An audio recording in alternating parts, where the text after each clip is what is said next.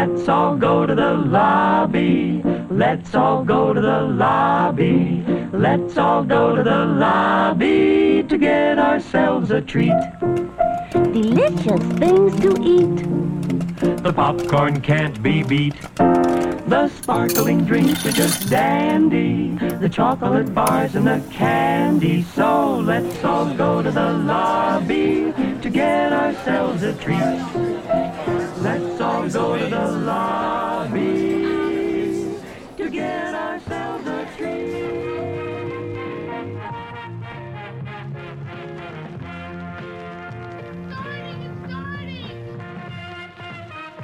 I'm a fan of classic movies.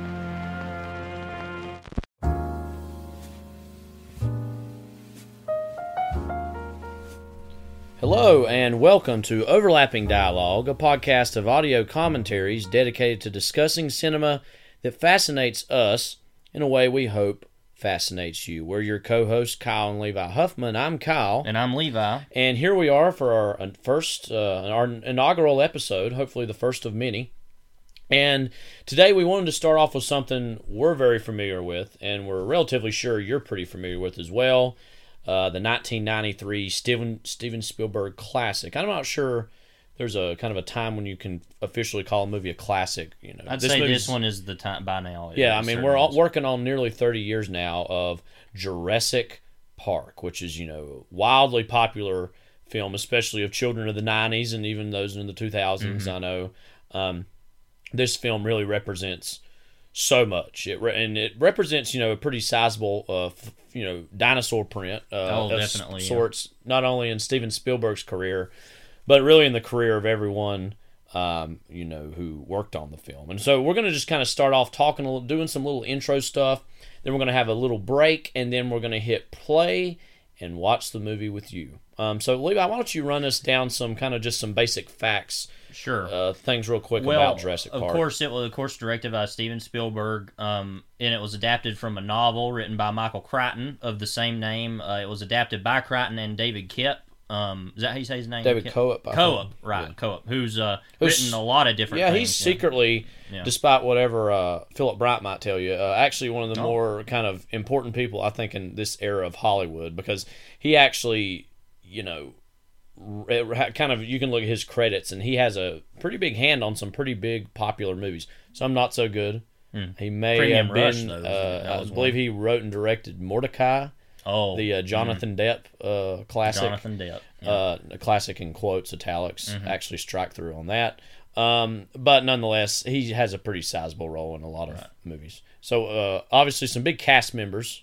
Yeah, so Sam Neill, who I didn't even know was actually from New Zealand until Hunt for the Wilder People, funny enough, and that was a shock. But Laura Dern, goddess Laura Dern, yes, of course. Jeff Goldblum, Richard Attenborough, Bob Peck, Martin Ferrero, B.D. Wong, Samuel L. Jackson. It should be said here, this was Samuel Jackson just before Pulp Fiction. Right, and after Jungle Fever, I believe, would have been around that time. Wayne Knight. 90s hero. Of course. We're going to probably be talking about Wayne Knight quite a bit today. Joseph Mazzello and Ariana Richards, and those were the two children, I believe, in the movie. As far as what's the release date, it would have been June 9th, 1993 at the Uptown Theater, which is, I'm assuming, in California. Nope, it's in Washington, D.C. And the premiere, and then June 11th for general theaters in the United States.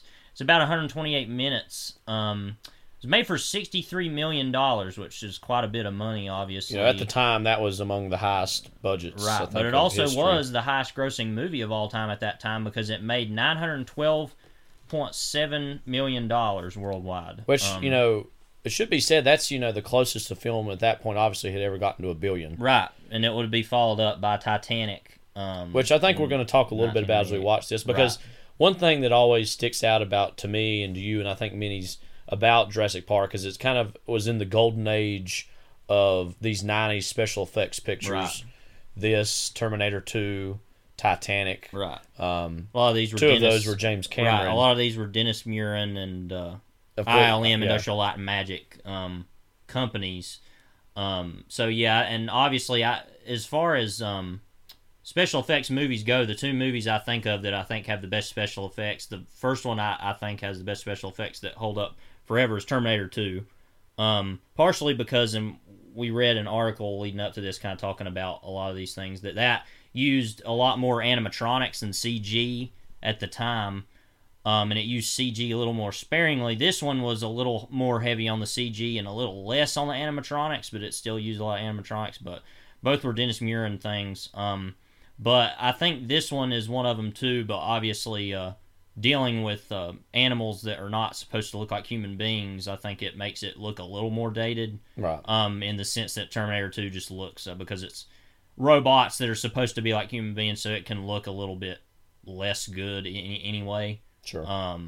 But yeah. Yeah, I mean, and people have went back now, and there's actually been a lot of dinosaur scholarship ever since this movie, right. obviously. And this movie was obviously, at this point, the most realistic depiction of dinosaurs on screen, especially in a big mainstream fashion. And, you know, growing up in the 90s, you know, if you saw a dinosaur book as a kid, or dinosaur, you know, a lot of kids grow up loving dinosaurs. Right. So much of that for 90s kids, like myself being born in 92, you were in 98, so not too far behind.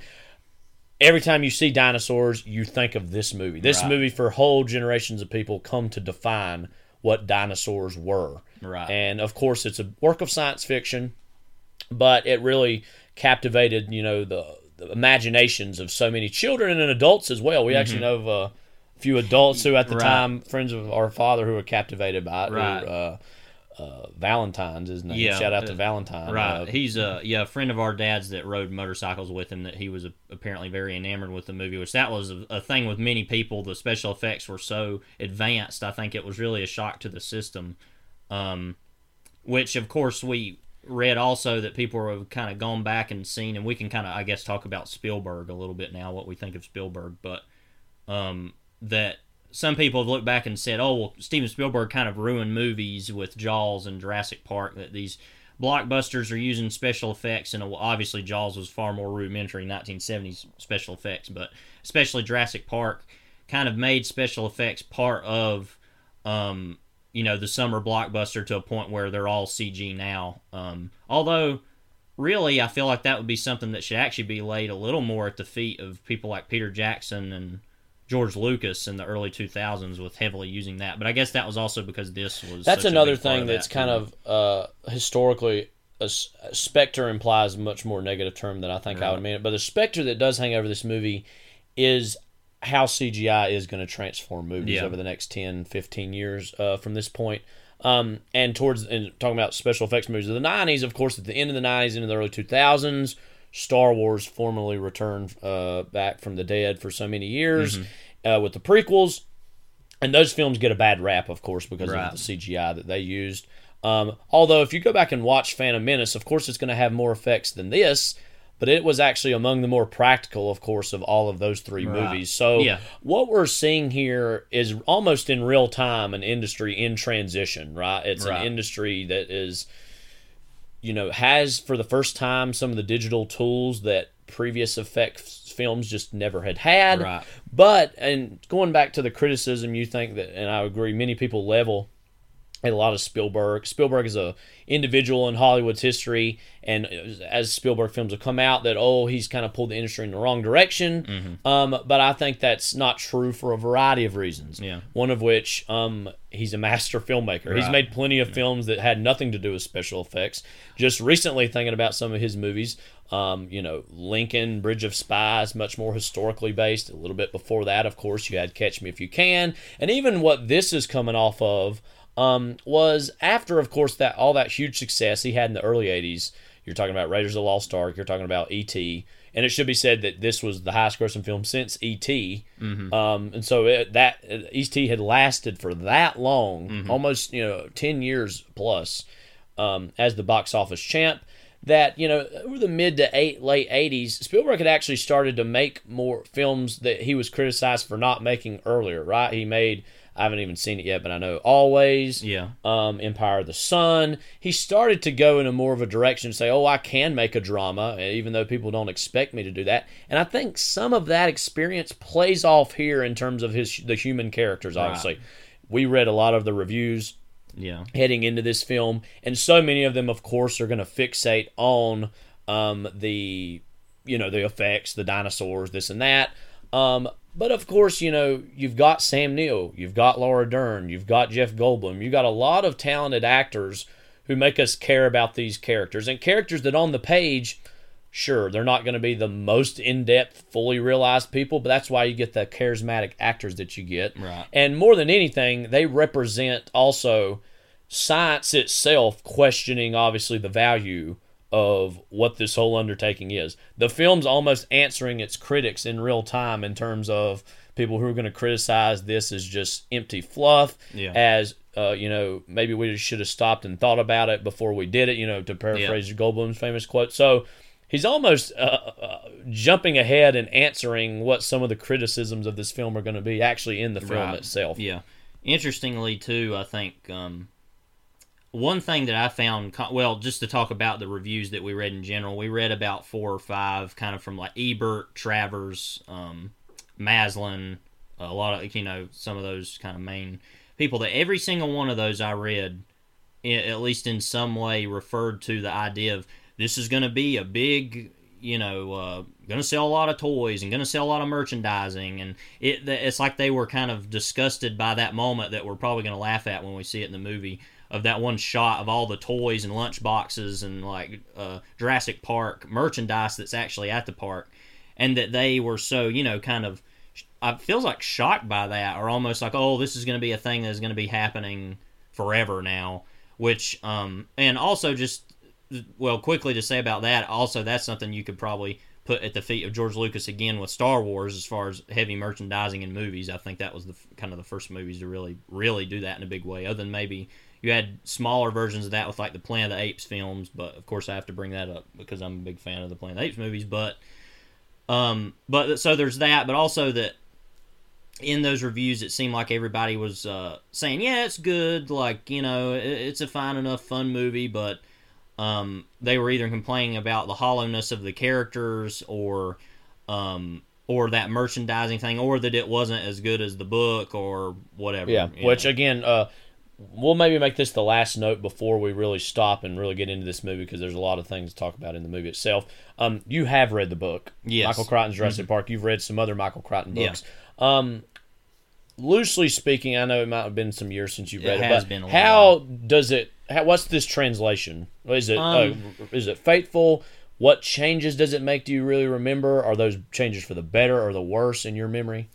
Well, with any book to movie adaptation, and first of all, I'll say the Jurassic Park novel is quite good. The biggest difference between the two that I can remember is that it's far more about the technology and far more about the moral questions, which I feel like the movie does parse those very well, and especially about the espionage plot. It's a lot more concerned with the Dennis Nedry, Dodgson, we've got Dodgson here stuff in the book.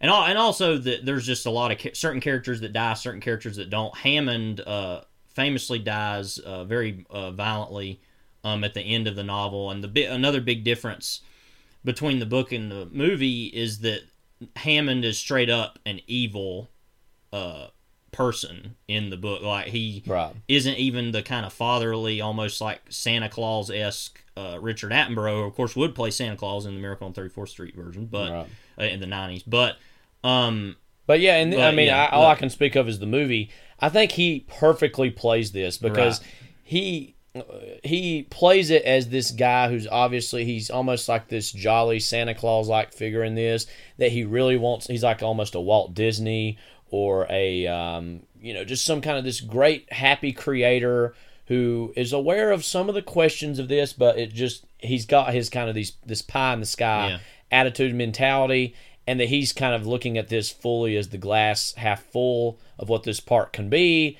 And of course that doesn't work out for him. And I think we'll get to it. One of the last moments of the film is really, for me, among the most, believe it or not, effective moments of, and I say effective with an A here, moments of Spielberg's career, in terms of this sense of loss that he feels that this dream that he had went up in smoke, effectively. Another big difference about the novel too.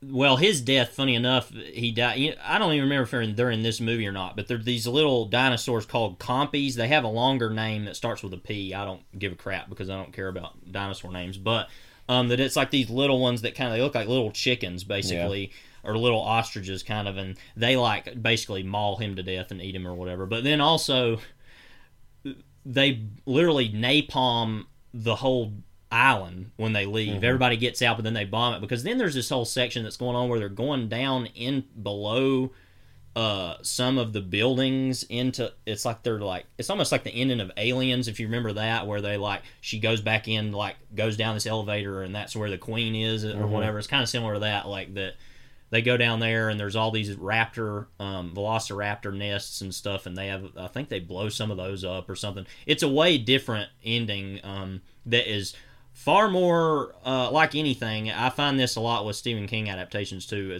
It's good in the novel, but when you're going to transfer these things to a book, I think, or to a film, rather, it doesn't work. It just doesn't work. Now I think it's a lot better to have the ending of this as well. One thing I thought was funny too, I don't remember who said this. It might have been Janet Maslin, but I don't remember exactly. Referred to that ending and said, "Oh, but they kind of left the island to sit so they could have more sequels," which I think is hilarious that people recognize that at the time. But which, anyway, of course, funny enough, the sequels actually pull on. Oh, there were a whole other islands. Well, and that's the same thing as The Lost World. I read half of that, the novel sequel, The Lost World. I only read about half of that, and it was whatever. I didn't. Which isn't Goldblum's character killed in the book? That's what I was going to say. So there are a lot of characters that die in the book. Samuel L. Jackson's character doesn't die in the book. Yeah, he holds on to his bow. I think Muldoon lives too. Mm-hmm. There's a lot of people that live randomly, and then Malcolm, the Goldblum character, dies, but then they bring him back in the sequel, he lived, and then also in the novel and the movie too, but he just definitively lives in the movie, But and then I think Gennaro, the blood-sucking lawyer, who dies, one of my favorite deaths in any movie, in this movie, who lives in the book and then dies between books of cancer. A lot of really weird differences there. Mm-hmm. But yeah, overall the book, it's actually a pretty faithful adaptation. They're in memory. I haven't read it in a while, so it's been a little while. But the other big difference is Land Rovers instead of Jeeps, I guess. But it's a good book. It wasn't one of my more favorite Crichton books. I think it would be up there, but it's not my favorite. Well, we should say also briefly that this isn't even the first Crichton version of this story. No, of course, there's Westworld that came even before that, which we've both seen that film. I wasn't as big of a fan of that movie. It was okay at the time. I'm just kind of questioning Yul Brynner as a whole thing in cinema anyway. And also the show is trash. So, we gave it a lot of chances. Well, Kyle especially did, because I think I gave up even before that, because they started doing Samurai World, and I was like, oh, that's gonna be so cool, and then it was even dumber than you could ever imagine. And now they're doing, I guess, what are they on, the 4th season now they're going to be doing or something? Yeah, I believe. Who cares? Well, last thing I think we should say before we do this, we can't talk about this movie in this moment, I don't think, without acknowledging that this was one of 2 films that Spielberg released in 1993. Right. The other, of course, was Schindler's List. Can anybody have had a bigger year than that? You had a filmmaker who released a film that literally was the highest-grossing film of all time. Okay. Yeah. And despite some critical quibbles, was pretty beloved. Yeah. Not, of course, by mainstream audiences, but even by critics respected that. Yeah. Right. And then to make kind of the movie that, talking about what people associate the dinosaurs with, Jurassic Park, of a certain generation of people, if you bring up the Holocaust, Schindler's List is almost synonymous with it in terms of defining for not only America, but for a lot of Western audiences, what that looks like on film. Now, of course, it wasn't the first movie made about the Holocaust, but it was a very, very formative film that was critically successful, won him Academy Awards that had kind of, by that point, he had not won, really. Mm-hmm. Right. And because he had always, you make these popcorn movies, you don't make these serious dramas, and that movie it's successful in kind of these, bread and butter. It made money, it won Academy Awards, but is also an incredible film. It should be said above all else, that does depict horrific events of the Holocaust, and so the fact that he was able to have those in the same year, is just astounding. Yeah, and it's interesting and I feel like there actually is a human connection in this movie, in Jurassic Park. I feel like I am interested enough in the characters. But if you had to complain about that, it's like, well, maybe he was putting all that into one of the most human films ever made with Schindler's List. And I know that I think in the whole process that he had shot the stuff from this first in Hawaii principally, and that he scheduled it to do this before that. Yeah.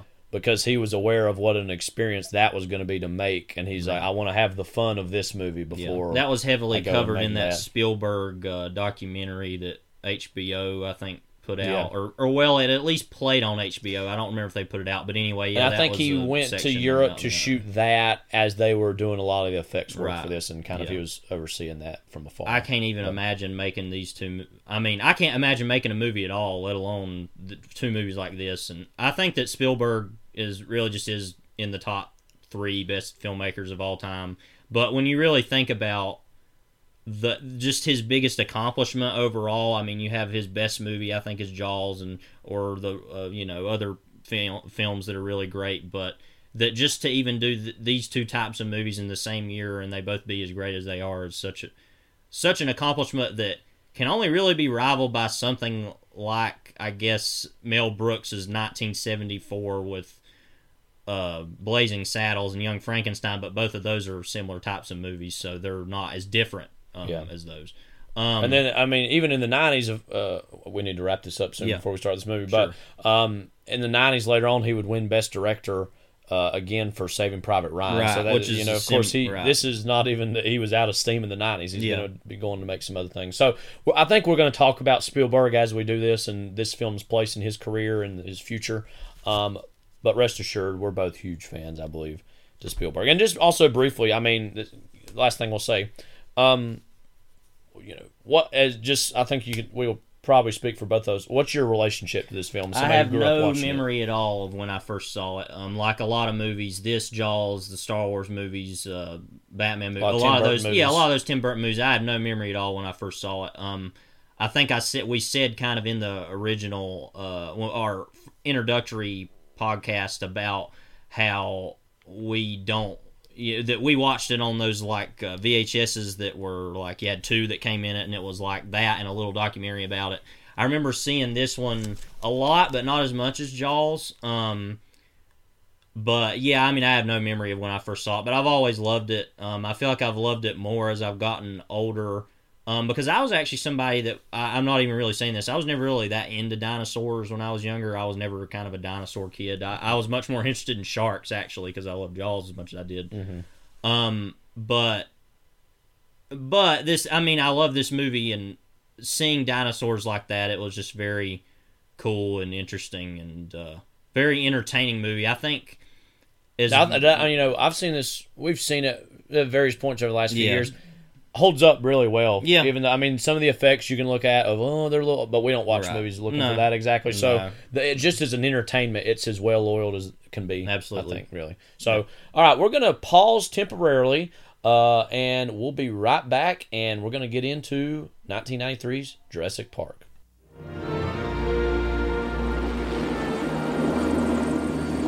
There it is. Welcome to Jurassic Park. We've made living biological attractions so astounding that they'll capture the imagination of the entire planet. The most phenomenal discovery of our time. How'd you do this? Becomes the greatest adventure of all time. Can I touch it? Sure. Universal Pictures presents. You feel that? Hold on to your butts. A Steven Spielberg film. Fences are failing all over the park. Yeah, that's nice. Gotta go. An adventure. Look out! No! I can't get Jurassic Park back online. 65 million years in the making. Jurassic Park.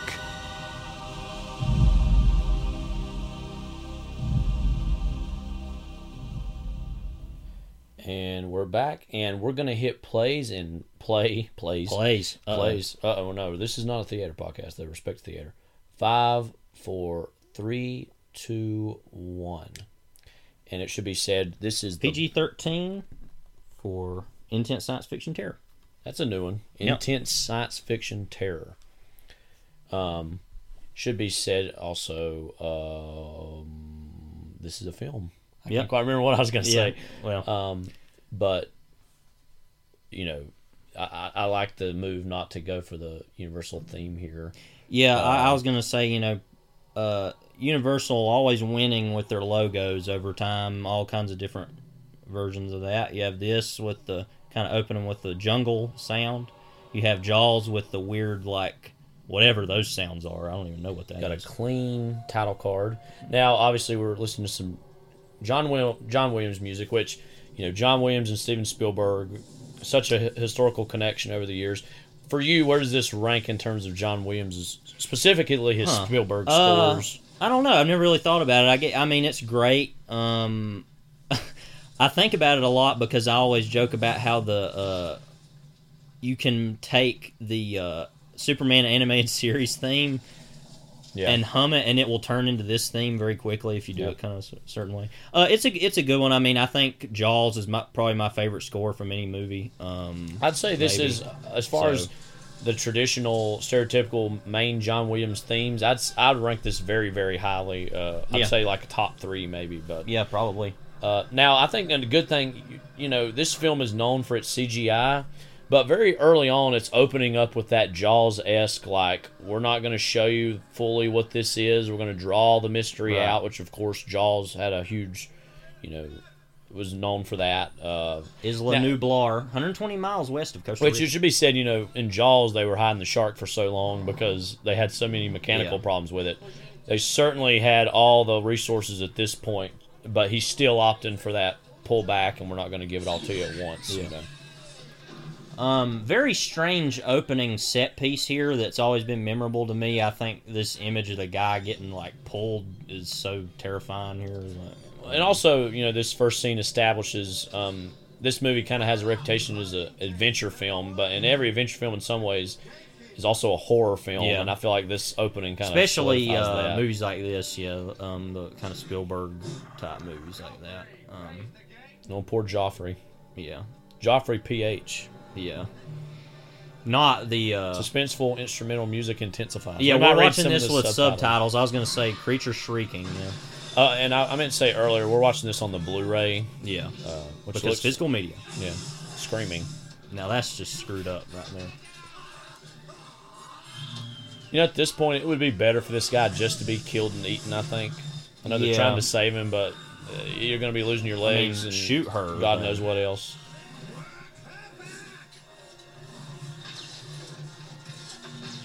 Using the proper pronouns. This shot of the eye and him looking at it, this is like, I have seen my villain, like, you know.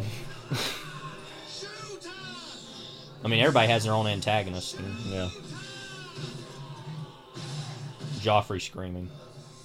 So, R.I.P. to Joffrey, our first casualty. And now coming up with another future casualty. Yeah. Who I've always thought this guy looks like Don DeLillo, mixed with, of course, oh gosh, what's his name? Well, we've said David Strathairn also. David Strathairn, that's what I was trying to think of his name. I couldn't think of it for a second. Yeah. Miguel Sandoval, as always. Always great to see him show up. It had a big moment in the late 80s, early 90s. Yeah, mostly in a lot of those Alex Cox movies, and was in that one episode of Seinfeld with the cockfighting. He was like the cockfighter guy. All-time sunglasses game on him in that episode. Yeah, Miguel Sandoval is always great. Oh, and also, yeah, of course, in Do the Right Thing, I always one of the cops. He was in right. This is always, you know, there's always a reputation of the Spielberg oneer that he's kind of got the characters kind of moving through the frame in the foreground, and all this action going on in the background, which he's very skilled at world building in that way. Right.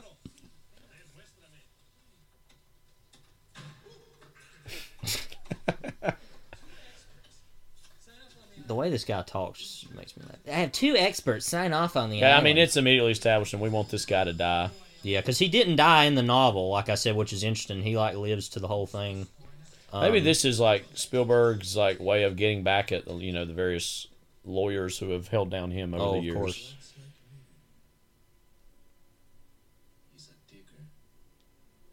Immediately establishes Amber. Yeah. Is we're gonna that's Amber how Alert. we're gonna Amber Alert. Shouldn't make fun of that, but a bad giggle here and there ain't too bad. I did want to talk. This is the first Badlands, as Springsteen would have This said. is our first time seeing this after Until the End of the World, which is a very kind of great Sam Neill performance. Yeah, it's kind of I kind of forget he's in that, and he's one of the best things he's about the it. narrator of the film Right. and plays a crucial role in the movie. Even though he's not one of the main two characters. Yeah. Might have to do a commentary of that someday. But that's a great movie. I mean, I've always liked Sam Neill a lot, but that's a random little gem. I think he's super good in. So where do we rank Badlands as the actual place, this moment in this film, Badlands the film, and the Springsteen song? Now, Springsteen song's last, of course. Levi, we should establish now, is not a huge Springsteen fan. Not a huge one. I don't dislike him as much as I used to, but anyway. I think maybe the actual place. Yeah, because it's, more tangible. We've never been, but, Oh, yeah, but love to go, but... it should be noted that in the Peter Travers review for this film, which we read for the Rolling Stone, he referred to... You mean Mr. Smart, Sexy, and Seriously Funny? He referred to Neil as Indiana Bones. Oh, wow. Which, Travers is a very deeply corny man, and I say this as a corny man myself, but, like, one of, great little line from him. And then, of course, we got the great Laura Dern, who's, love her independently, but also... huge David Lynch fans. Plays a crucial role. Also love her father, Bruce Dern. Bruce Dern, yeah. All time. I mean, can't a girl have a moment? As she once asked in Big Little Lies. It's kind of interesting, too, that even in the film is setting up at this time of paleontology, that digital technology is also playing a role just in their, Yeah, because I was going to say this a little earlier. This is kind of almost they talked a lot about in these reviews, and everybody's talked about this is kind of the uses the model of the old monster run amok film. You had, of course, The Lost World from the 1920s. Have you ever seen that? No, I haven't. I don't remember anything about it other than that I saw it. It kind of has the climax is kind of copied in the Lost World sequel, the movie sequel to this. But anyway, it's like in the vein of a lot of those like King Kong, a lot of Ray Harryhausen type dinosaur films that were made in the 40s and 50s. That type of thing. Which of course played, I know were influential to Spielberg. Growing up. And so in the same way, this is kind of both first for technology and also first for, like I said, a lot of kids becoming interested in these types of movies or in dinosaurs, being able to actually see them as they would more likely look. It should be said also here that it's establishing, Grant's kind of dislike of children. Dislike of technology, dislike of children, dislike baby smell. I mean, but of course, that all he's gonna change. I mean, the interactive CD-ROM really changes his mind. That's first class for him. So he's like, well, we gotta bump it up. Can't even use like seat belts, as we'll see later. Spill your guts. Spill your test. What a freak. Which this kid's kind of a freak. You are alive when they start to eat you. Try to show a little respect. Punk.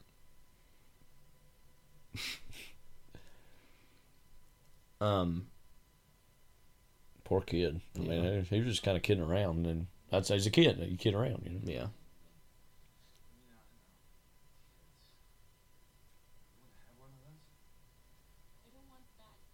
Well, shots fired. Don't want that bum.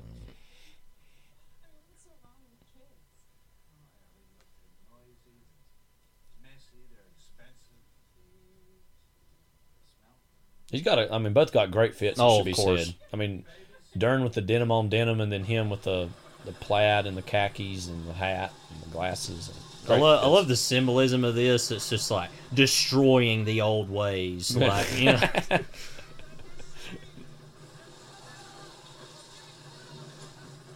does that really matter all that much? It's not like it's going to blow it all out, but they got to dig it up anyway. Yeah. It's just part of the war on science. I just don't care about science. Mm-hmm. Social studies teacher, I mean, I'm just like, as a current social studies teacher and a soon-to-be future one, science, we need it, but all-time great character intro. We should say about this scene really quickly. We watched this at Lumina in Wilmington. Me and you did that one time. And this scene, the sound cut out, and a guy just yelled, "We were saving that" at the exact moment. And it was just amazing. But anyway, what do we have to say about Richard Attenborough? Well, I was just going to say, this character in this, he's literally digging through their refrigerator when they walk in, just like, who are you again? Yeah. Which I think he just said that he had given them like this $50,000 grant, so it's establishing the grant to the grant, Right. Give nice. But I just think you couldn't have picked a better person for this role than Attenborough, because he's like this, your happy-go-lucky grandfather. Should also be said that when Attenborough won the Oscar for Gandhi in 1983, that I think he said something to the effect that he thought E.T. should have won, or that he thought E.T. was a great film. Which I'm not sure of this history between him and Spielberg, but I'm sure that's something Spielberg obviously took and treasured and remembered. And of course, here he is in this. Yeah, for no expense, by the way. I'm gonna be saying that a lot here. Like I said, I mean, in the novel, of course, he's the more evil version, but I think it works better in the movie that he's almost ignorant in a sense. He's more like, oh, I just am wanting to do this thing, and it's like even worse, I think, in a way that he doesn't even really know what he's doing almost. Well, also what's bad about it is that in some ways is that he's not a younger, in his 30s or 40s industrialist entrepreneur, that he's at the end of the road, and this kind of is the investment of his life, is this park and this endeavor. And spoiler alert, the way it resolves itself is less than satisfactory, to say the least. So that's kind of his tragedy of this movie, is that arc that he goes through. Again, how giddy he is. And also, I mean, the fit from him here. I mean, got the Panama hat. Always love a Panama hat. Soft instrumental music.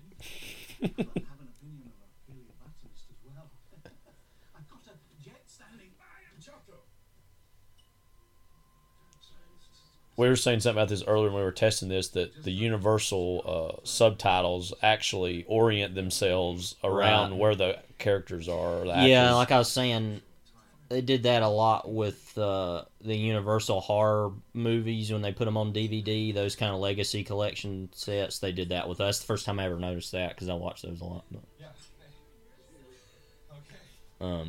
I really like the way Cheers, where everybody knows your name. Right. But it just ended. Actually, right when this movie would have premiered. I'm currently going through Cheers. The one thing I had, the first thing we need to say... Lively Mexican music playing. San Jose, Costa Rica. First thing we need to say about this Dodson guy, didn't this guy get Me Too'd or something, this actor? So, something... I don't even want to go this far. It was like a murder or something really out there. Wow. Well, I might be making that up. It's some sort of assault. I don't remember what the very least. Anyway, the funny thing about the Dodson character to me is that he is like the villain of the book sequel. He's such an afterthought in this. Right. He's barely a character. I mean, What to say about Wayne Knight? Wayne Knight, 90s icon. A lot of 90s icons, but... This, Seinfeld, Toy Story 2, Basic Instinct. I mean, Rat Race, JFK, Rat Race, which JFK we definitely will be doing on this pod eventually. Course, one of my favorite films. And then also to clap it off, was this in 2000? I can't remember. My Favorite Martian. He was the voice of Zoot. Oh, right. I don't remember what year that was. It was the late 90s, early 2000s. Yeah. This is, by the way, when we're recording this, is just the Friday after the inauguration of Biden. Oh, wait, we got to see this moment. Just a squeal here. Which is just not even realistic. But yeah, so Joe Biden was just inaugurated as 46th president of the United States on Wednesday. Thank God. Yeah. Anyway, we've been seeing a lot of these Bernie sitting with his mittens memes, which are really annoying. They're probably still out there as you're hearing this, whenever that is. But my favorite one I've seen is him sitting like Sharon Stone in Basic Instinct, and then like a reaction shot of him looking at him. And it's probably my favorite one I've seen because I've loathed most of them. But anyway, just had to bring that up. Adventurous instrumental music. I'll say this real quick. Have you seen this film on the big screen? I guess we saw it. No, not other together. Than that. Me and a good friend, college roommate Ian Fincham, we actually saw it when it. The 20th I didn't anniversary. Get to see that. Yeah, when they did 3D, the 3D, which we could care less about the 3D, just we want to see it. And shout out to Ian. Hopefully you're hearing this, Ian. He actually did some full-on Alan Grant cosplay, where he had basically this exact fit right here of the hat. He even had the like red bandana around the neck and the blue shirt and the khakis. Great job by Ian. So, and here we got Goldblum. Should be said. What's there to say about Jeff Goldblum other than great? I mean, Into the Night. Very strange man. He is, yeah. In a lot of great things. We actually just recently watched the Alan Rudolph movie, Remember My Name. Well, a very, very interesting performance in that film. He's only got like 2, 3, 4 scenes. Yeah, and there's like a random... was that random moment of him looking at his picture of his mother, and it took it really seriously, and it's like, why would we care about that? But... Anyway, really good, quite good movie there, by the way. It is. But anyway, yeah, I mean, Jeff Goldblum, we'll be doing Into the Night on this show at some point. That's my personal, probably favorite movie he's done. Yeah. This is up there as well. Favorite John Landis movie, definitively. I mean, also Annie Hall, he's got this one scene. Oh, I forgot my that. mantra. Yeah. So this is where you could take it and turn it from the Superman animated series and turn it into this. Which is a random thing I bring up more than I should. And as I said, I believe most of this was shot in Hawaii. Yeah, I think they shot some in California. That was probably the like studio like stuff where they like that they shot for the what do you call it? The Yahoo.com. The Yahoo.com. Yeah. I still have Yahoo email, by the way. Oh, I never use Yahoo really, other than the email. Yeah. What was I talking about though? Oh, that other than they probably the stuff they filmed in California was probably like the control room stuff, I would assume. But yeah, all this stuff would have been in Hawaii, where they film everything. It seems like. I just love this small character moment from Grant. He can't get the seatbelt, so he's like, you know what? I'm just going to tie this thing. And you know, his obviously killer survival instincts by him, as we'll see over the course of this movie. Beautiful scenery. Yep, as always, Hawaii. Yeah, we've never been to Hawaii, but I'd love to go. It'd be a nice place to go. Furthest west I've been is Nashville. I've barely got you beat with like Alabama. Mississippi and Alabama. Oh, you've been to Mississippi. Yeah, that's right. This is almost the exact same shot we'll see towards at the end where it's kind of a different vibe. Yeah. All-time walking cane, by the way, too. Yeah. Already they got the merchandising on lock. Yeah. We'll have to talk about that the whole time, especially to adventurous instrumental music.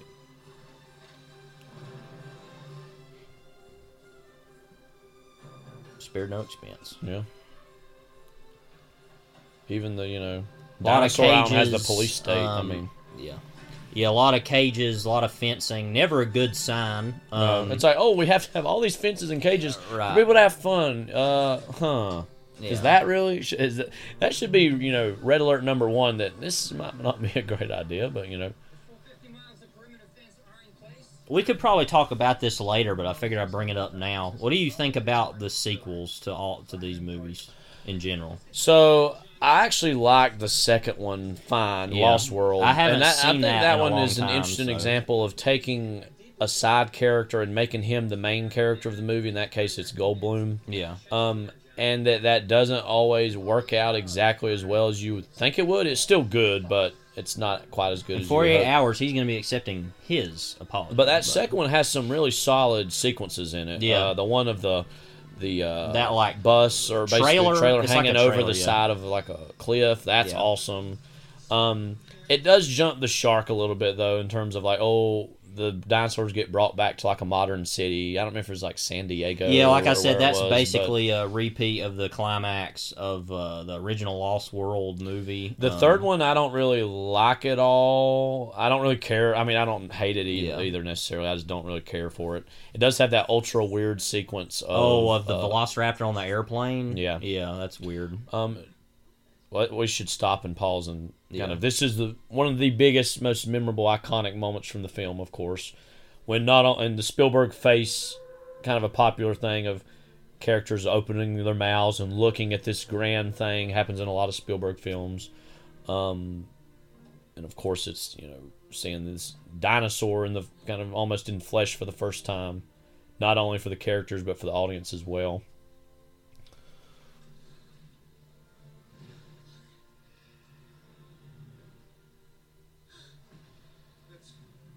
And Sam Neill pioneering a lot of the great acting that Ewan McGregor will then turn in the prequels in terms of really trying your hardest at something that's not there. This driver looks kind of like John Sayles. Yeah. It's funny. I've never understood any of the things he says in this whole moment until now because I'm actually being able to see it. They're the subtitles. Because he's like, yeah. Sweeping instrumental music.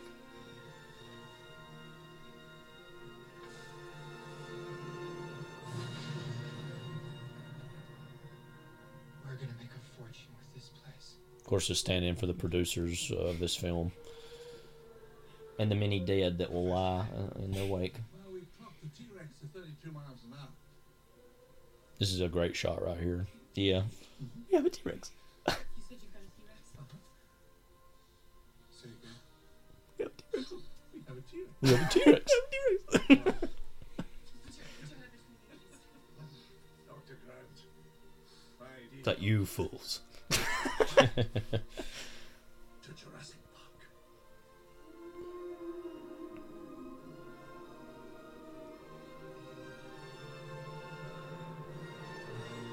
Sweeping instrumental music continues.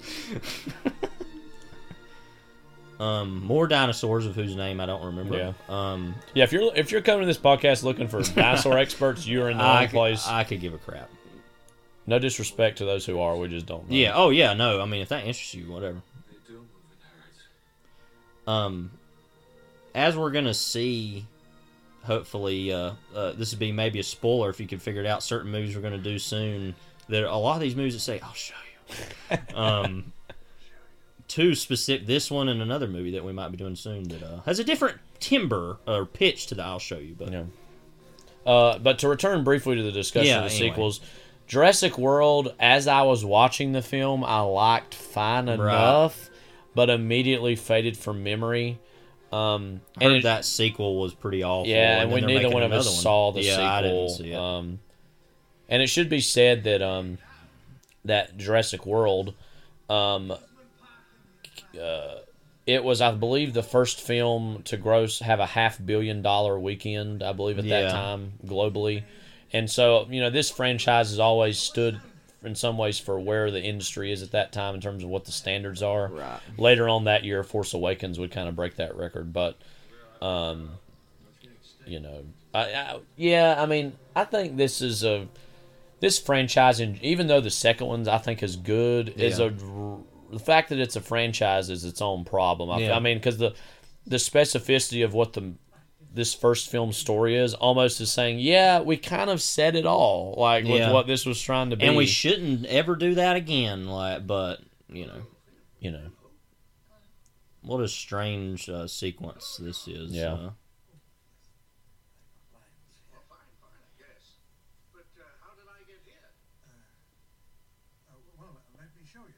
And there's been a lot of people that, with the sequel, say, people really come to this? How dangerous this would be? I think this year has been very much open season on any of those assumptions because of people's willful ignorance of either science and or common sense. So, hello, John. Yeah. Makes sense.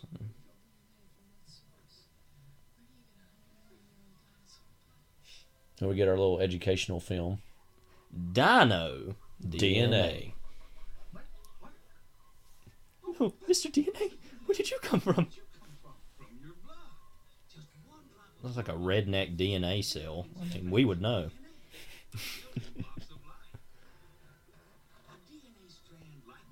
He ate some beans or something. Great shot. Dinosaurs.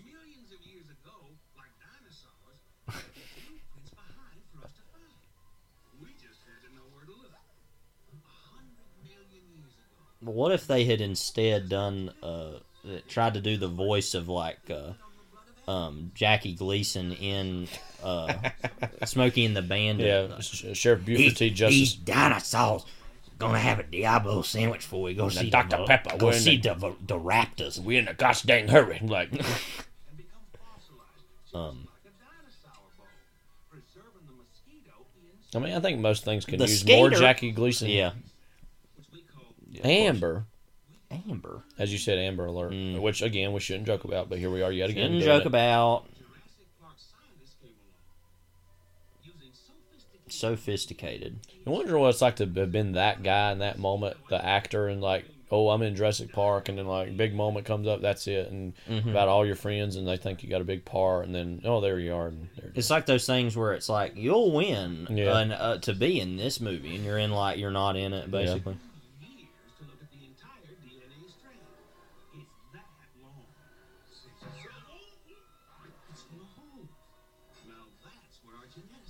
Now, I haven't seen the original Ben-Hur, like the 20s Ben-Hur, but it's like if you go look on the Letterboxd page for that or anywhere, it says like, Clark Gable, uncredited, and it's like, yeah, where would you ever see him in that? Yeah. But it's, we just know he was in it, like, yeah, it's just weird, stuff like that.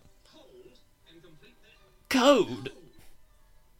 It's like how, this is different, but I think like Raoul Walsh plays like John Wilkes Booth in Birth of a Nation. Oh, that's right. I forgot about that. Which, let me phrase this carefully. Raoul Walsh hero, John Wilkes Booth not. Right. But, you know.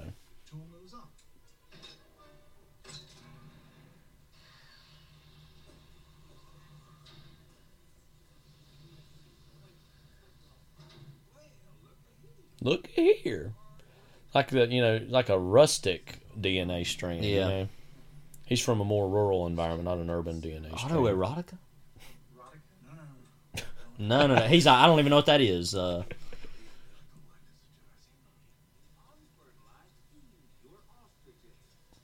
course, B.D. Wong, who would reappear in Jurassic World, didn't he die in that or something?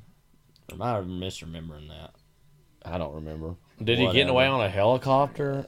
Something? It's kind of a ride. There was something involving a helicopter. I don't remember if the helicopter even got away. You know, the thing I remember the most about Jurassic World is the Jimmy Buffett cameo, which is at Margaritaville, right? And he's running with his margaritas. Now, he had a far better cameo, well, basically role in The Beach Bum as himself. Yeah. But you know. Yeah, because isn't he officially credited as himself in Jurassic World or whatever? Yeah, I think he's which is weird, himself. but it's funny. He's not credited as himself in The Beach Bum. He's credited as Jimmy Buffett. Like, he's Jimmy Buffett, a character, I guess. Okay. I could care less in any way about Jimmy Buffett, but, yeah, always just needs to be mentioned. This is obviously clearly one of those animatronics moments, not CGI. So I believe Stan Winston, I think he probably did some of the work for this. He does it all. Yeah. Push.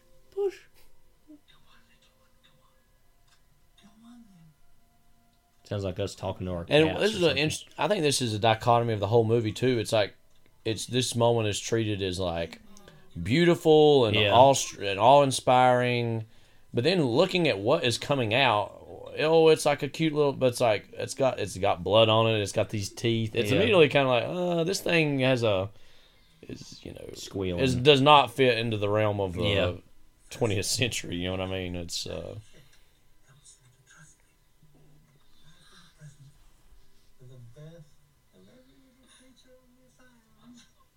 he sees himself as the father, of course, of all these. The father.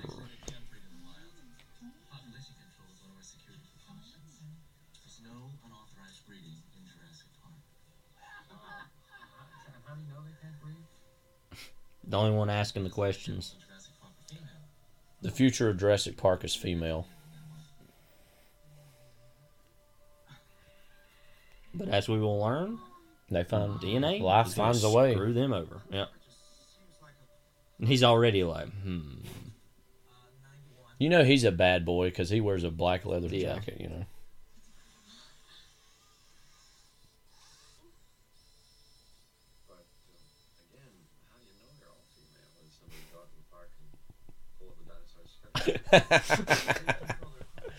Really not that difficult. All vertebrate embryos are inherently female anyway. They just require an extra hormone given at the right developmental stage to make them male. We simply deny them that. Some kind of control you're attempting is possible.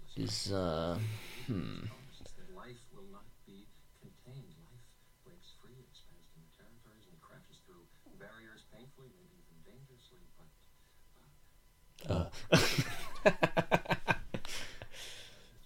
Is it Goldblum and Christopher Walken ever been in something together? Oh, I would love to see that. That kind of see, because I also misremembered, because they're both in Annie Hall, I guess. Well, that's true, but because that's what I was thinking. It was like sometimes I get those roles mixed up, but he's only got like a scene in that, but he's like he's a certified freak 7 days a week in that. Yeah. As the song told us. He's like, yeah, so what? It's weird that B.D. Wong's acting there is both like, yeah, and like, oh yeah. Like, It's less playing to what the character would be doing and more what our expectation as the audience watching that is, adding to the tension, but yeah. I wonder if Alejandro got off, the gourmet chef, I wonder if he got off in time. Probably not. No, Joffrey didn't. No.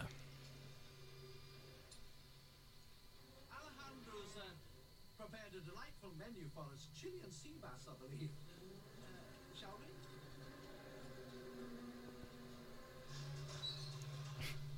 Poor. This is like the opposite of that scene in Apocalypse Now where they're taking with that cow. Yeah. Not the ending. Well, I'm saying when they have it in the helicopter earlier in the movie.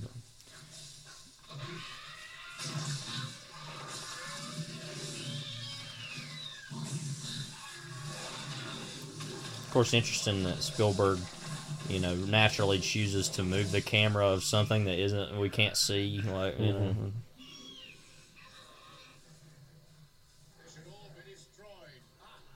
Oh, but then you work here. Like I don't know what. Look at his sock game, by the way, too. You got it all the way up. Now I may be misremembering this, but I swear there was a set piece in the novel where Muldoon literally was taking these rocket launchers and he was like basically fencing of like the baby T-Rex or something, like was in a Jeep and was like driving towards it or something. It was something stupid. What is this? What's this actor's name? I don't remember. Let me look. Is there anything else he's been in? Because offhand, I can't really think of.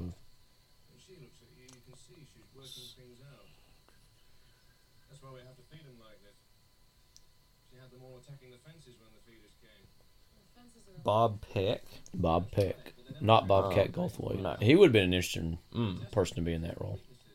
Yeah, we got these raptors over here. We got to take care of. Yeah. Like, wow. They go eat you. Like, I'm not seeing anything right now. Yeah. Young at Indiana Jones Chronicles. Okay. It's a television show. Yeah, nothing really. This is obviously one of the most crucial scenes of the movie in terms of talking about these themes of science and the place of this whole endeavor. That Bob Peck died age of 53 in 1999, so he didn't live too much longer after this movie. That's a shame. And then there's the merchandise. Donald, this park was not dedicated only for the super rich. Everyone in the world. Even just the kind of rich, like yeah. We'll have a coupon day or something.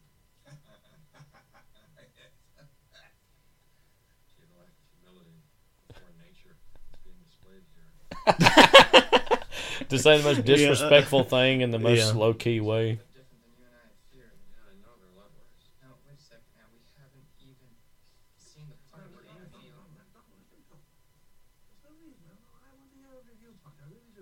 Don't you see the danger shown inherent in what you're doing here? Genetic power is the most awesome force the planet's ever seen. You wield it like a kid that's found his dad's gun. It's hardly appropriate to start hurling If I may. I am speaking. This really might actually be one of my favorite performances in any blockbuster movie I can think of, because another thing I want to mention, this movie's 128 minutes. Random amount shorter than most blockbusters now, of course. Well, yeah, now they love to live in that 220 to 3 hour range. But yeah, I mean, a lot of movies, and good slam here. Which, some movies justify that length, but most of these blockbusters do not, that should be said. I mean, the only movies I can think of that usually justify lengths like that are like big dramas, like John Cassavetes films, or like Margaret, or, stuff like that, like that, or, the like James Ivory movie or whatever, like different movies like that are like dramas that can do that. Well, especially some that have historical bents, right? Have production value. Usually James Bond movies are a little bit longer, and I mean, having finally seen every James Bond movie except for No Time to Die, which who knows if anybody will ever see that, which just got pushed back again yesterday, I think. But most of those are fine enough in their length, but they're a little bit long too. But but those are movies that were getting a little bit longer back in the 70s and 80s. They were a little Rape of the Natural World. To your point, this movie's pretty tight. There's not a lot of things I think that needs to be cut from it. I haven't even really. I'm sure there are deleted scenes available. I don't know if I've really seen any of them. But I think we read that whole. There's a really good article that was written about Samuel L. Jackson's character in this movie. I don't remember who wrote that, but anyway, it was David Sims. David Sims, that's right. And they were talking about how there was going to be some scenes with him going down to turn on the power, and they just kind of had to cut it for some reason. I think it was like they got rushed or something. So that would maybe... I don't think they even filmed that, though, like I said. So. It should be interesting that, these experts on paleontology and the biology of these animals are like, no, this is not going to work. This is not a good idea. Even though they've been clearly amazed by what they've seen. Lawyer. But they're clearly amazed by it and transfixed by it. But like, no, this isn't going to work. Like, can we just hang out here? Man, he just said Which that should be said that, like, I feel like they're being brought in a little late in the process to make that big of a determination against something that is clearly a billions of dollar endeavor. Yeah. Got the kids now. One thing I would like to say about Westworld very quickly, who knows, maybe I'll think more about to say about Westworld. Probably not, but we'll just see. That, of course, that idea is something far more, both in the original film and in the show, is much more catered to the adult fantasies of sex and violence, living out... Or sex and violins, It's talking heads ones. It's After City Rhyme. Yeah. But that's a far more adult conception of a theme park and like a kind of experience where obviously this is something that can be a whole family affair, but is even more for children, which is actually subtly scarier. Right. That you'd be putting children because with Westworld, there's kind of this inherent like, oh, you signed up for this if you're an adult and whatever happens, you're complicit in.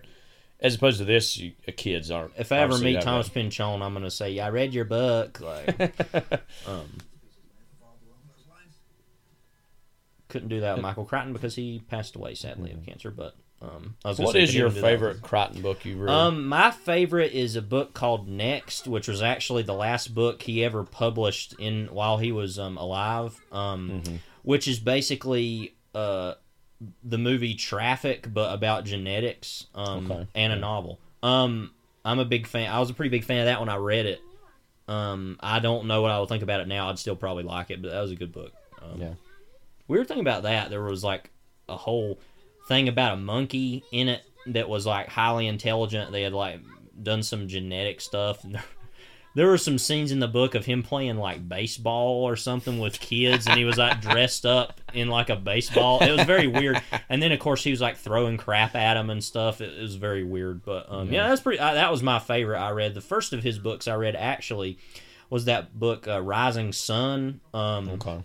Which was made into a movie with Sean Connery in the 90s at some point. Here we got Samuel in this scene. Yeah, I think my favorite scenes in this movie have got to be these control room scenes for all the talent involved. What's your honest opinion about Samuel L. Jackson? Because I feel like we've he's an industry unto himself at this point. I think on his best days, he is a pretty great actor. Yeah. I think him in Pulp Fiction, Hateful Eight, too, of course, Tarantino movies. Yeah. I think that's, a lot of, Jackson, again, he's covered so much ground that there's forms of Jackson, like there's the Marvel movies Jackson. There's Star Wars Jackson. Star Wars Jackson. Yeah. I mean, I think most people who love movies, and I would be with that, in this saying this, that I primarily associate him as Tarantino. Yeah. Talent. And I think, and Hateful Eight came at a time where I was kind of getting sick and tired of him, and I was like, all right, you need to do something new or different. And it was a Tarantino movie, so in that way it wasn't new or different. But I thought he was really great in that. So, of course, by the way, let's insert really quickly here. Yeah, King Kong, referencing King Kong. This idea of this, the way that looks. So, anyway, but and also a movie I didn't like at all, Kingsman. He played a really good villain in that who like stutters, and so he's like pretty funny in it. And so on his best days, I think he can be pretty great. Yeah, but he's in so many things. Right. Like it's easy to get kind of sick of him. But he's on his best days. Yeah, he's quite good. I agree. Really liked him in Kong Skull Island. Kong Skull Island, a minor classic in this house. Yeah. We probably shouldn't say anything about what we think about John C. Reilly in that movie. We'll save that for another date. But yeah, y'all shouldn't have come here. I mean, say that of this too. It was a different time though. So of course the dinosaurs are like hiding, brooding mode, like Batman. It's kind of like when you. I'm not a big fan of zoos, but when you go to zoos and like, I want to see the giraffe or the baboon or whatever. Make him move. Move. He's asleep. He's boring. Got smoking game in this movie. It was back when you could do that in public places. Yeah, you do it in public places and or private facilities. In this case, the reveal that he is there, of course. My favorite workstation in any film. Laugh scornfully, should be said.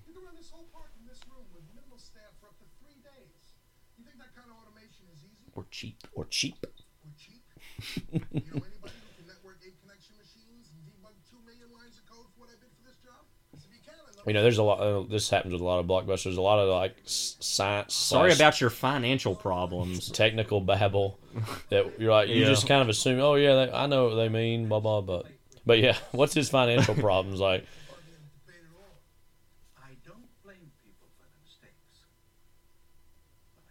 Thanks, Dad. Is his tab at Golden Corral over 10,000 now? Right. Is that what happened? Okay. Which, by the way, I want to say no shots to Golden Corral. Golden Corral's good. Oh, no. And quiet. All of you. Between the torrential paddock. The paddock. Yeah, I mean, no, I really hope that Golden Corral is able to sustain COVID because I really do love them. But you know what I want to say about COVID and buffets really quickly? Yeah. You really start to think, though, about how nasty buffets are. Yes, true. And I think that's one good thing that's going to come out of COVID is we're all going to, well, obviously some people are still very not aware of cleanliness or germs. That's been proven clear in public over the past few months, almost a year. But buffets, yeah, that's one of the things you start to really think about anyway, let alone a massive pandemic. And some of these people are going to be turned into buffets. Pretty much. It all comes back to eating. Eating is really, that's what it's all about. This is my favorite equation.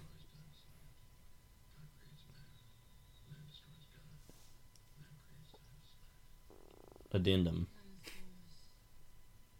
Fan edit. Every director's cut is a fan edit, as you'll hear us say many times. Yeah, it's kind of like that. God is dead. Nietzsche. Mm-hmm. Nietzsche is dead. God, you know, and God is love. Rev run. Right. You know. Poor goat. Mm-hmm. He'll make a reappearance here in a little bit. His corpse will.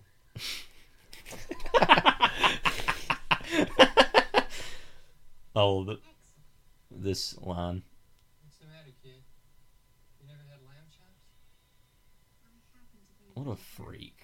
Ahead of the curve, I guess. He has one of the all-time greatest screams ever when he slams the... We'll get to that later, but when he slams that door and screams.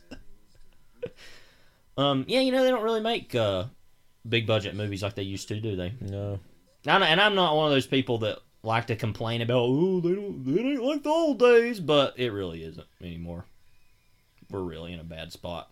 And, you know, this is another thing I want to mention at some point. I'm glad you brought that up. Yeah. That, you know, if you read Sidney LuMet's... love this moment here. I just want to say real quick.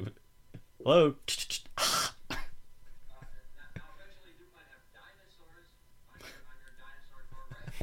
A good Twitter pic right there. Twitter profile pic. I really do hate that man. Anyway, yeah, the Sidney Lumet book, making movies like towards the, which is a fantastic book, oh, really great. But one of my favorite books I've read about towards the end movies. of it came out in the early '90s, which is around the time obviously this was coming out. He's like, all these new modern movies, they just don't have it, and he like name drops, I believe, specifically Batman Returns. Yeah. And then I believe Robert Altman did a similar thing in Easy Riders, Raging Bulls. He was talking about like, what was it, Face Off, and like some other movies, and it's like he might have. I might be wrong, but he might have said something about these dinosaur movies. Yeah. Jurassic Park, even throwing that in, and both great filmmakers, so it's not to take away from them at all. But obviously, if they had any idea of what we're dealing with right now compared to the early '90s, but in some ways maybe they were saying this is what it is now, but it's only going to get worse. Yeah, right. So, and I get it. You know, Batman Returns, love Batman Returns, great movie. You know, well, and Altman didn't talk about Batman Returns, but we'll just say with Lumet, I mean, you know, Batman Returns is a great movie, but I mean, it ain't The Verdict, it ain't Network, it ain't Failsafe. I mean, you know, there's a lot of, it's one of those things you get aggravated sometimes when people say stuff like that, and then you look at what they made, and you're like, well, okay, they can say whatever. Yeah. Very creepy scene. Yeah. This reminds me of his Conan appearances, which are always great. Yes, and all that weird stuff. And now he's on all those like apartments.com. Change the world. Like, I want a podcast. You know, if you're still listening to this, God bless you. By the way, I want a podcast like this of him sitting in this car. Yeah, you know? Just like short episodes, like 10 minutes each. And that's Chaos Theory, and it's called That's Chaos Theory. And, there's my tail is taking a right. Stop the program. On the Figueroa. Yes. As we'll see, that would have been a terrible idea. Yeah. Among many terrible ideas. Yeah. I think my favorite, you know, I don't know what your favorite thing about this movie is by far, and I love a lot of things about this movie. My favorite thing has got to be these Dennis Nedry scenes. Wow. Everything about it is, I mean, like, just that shot of him, like, brooding over the, like, keyboard.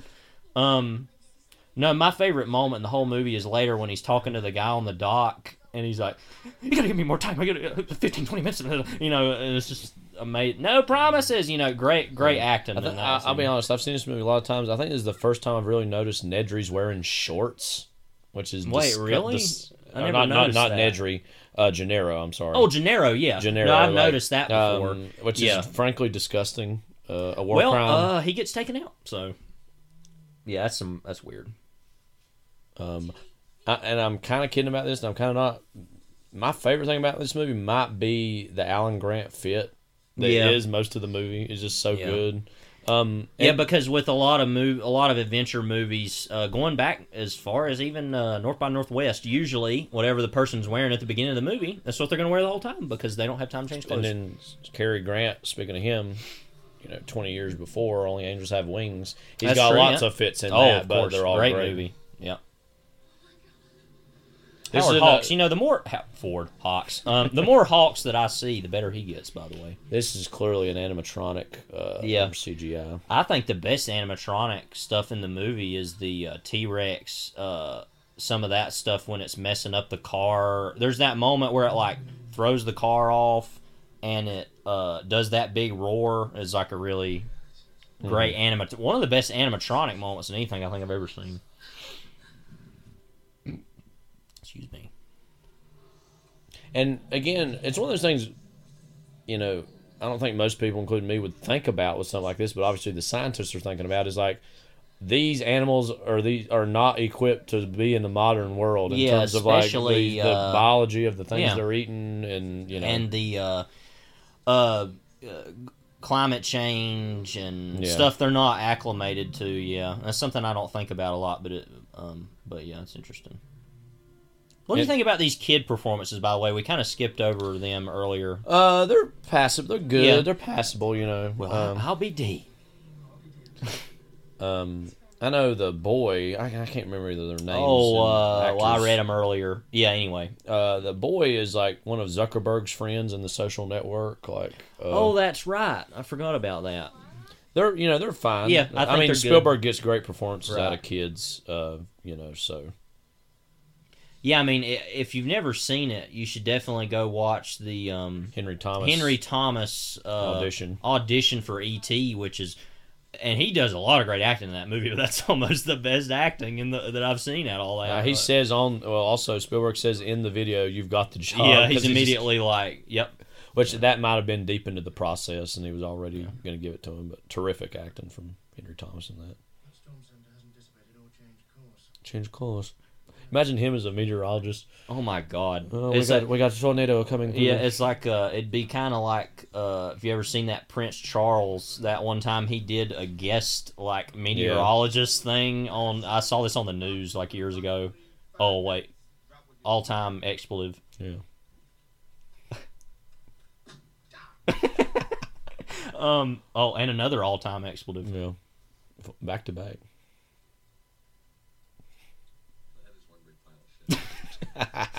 Is that me looking at the sequels? I guess. Yeah. Anyway, there was that one time that Prince. Anyway, back to Prince Charles. There was that one time that Prince Charles was on did a weather report for some. I guess it was London weather or something. Yeah, London calling. He was talking about how in England it's always raining or cloudy, and he's clouds and rain. What bloody else is new or something? All time. I ought to look that up if you've never seen it. You gotta wash your hands before you eat anything. This shot. Tense instrumental music. He's got really big hands. That's what happens when you go to the vending machines regularly. I insist that we get moving. It's why do you tell us?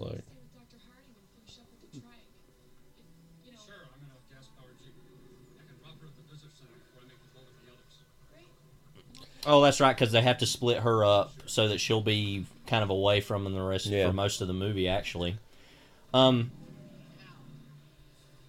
Yeah, good split up in this movie. A lot of things going on. A lot of good subtle screenwriting. Love these shots that look like they could be from any weather report ever. Yeah. Of storm hits Caribbean. Okay, this moment. This is all-time acting from both people involved.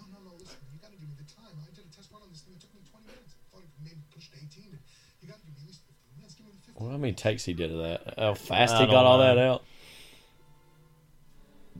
When he makes the decision that will end his life. Spoiler, if you didn't know that. Yeah. I would hope by now you've seen Jurassic Park before. 1/6 Triceratops. Could have been worse, John. Could have been much worse.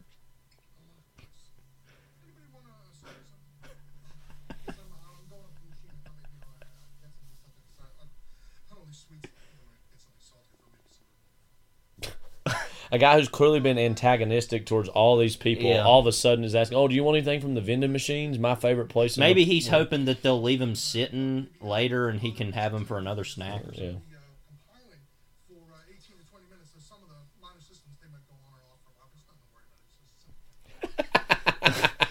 I love how the subtitles, he's speaking so fast, they're just cutting some stuff out, too, because they're like... Well, Newman. You know, Newman's just always a fly in the ointment. I just did that move. You couldn't see it, but... Thunder clapping. Of course... Thunderclapping. Of course, we're about to enter, I think, one of the greatest set pieces in any blockbuster. Always thrilling. I think one of the other greatest is another Spielberg one was all of Jaws. No, well that, but the truck sequence in Indiana Jones and Raiders of the Lost Ark is one of the greats, I think, too. Which obviously is heavily inspired by a lot of the serials. 10th instrumental music continues. Surveillance Video Systems. I wonder if that company's still in the black. Yeah.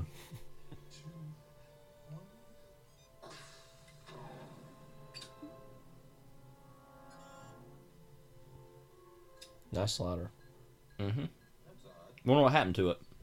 What if the Velociraptor got it or something later, you know?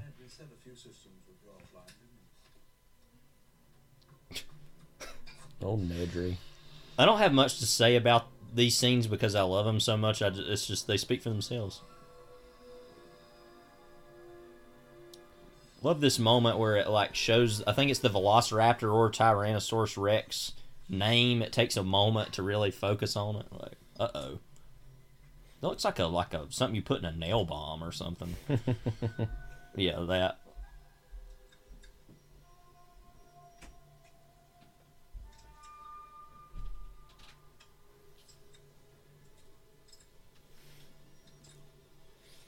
Yeah, it's looking like he's filling like a cylinder for a gun or something. Restricted. Like, don't come in.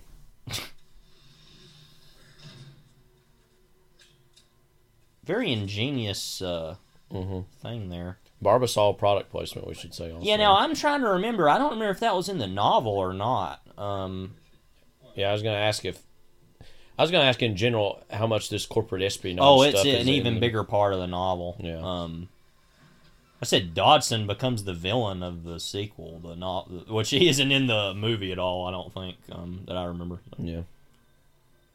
Spielberg was like, I'm not doing that crap.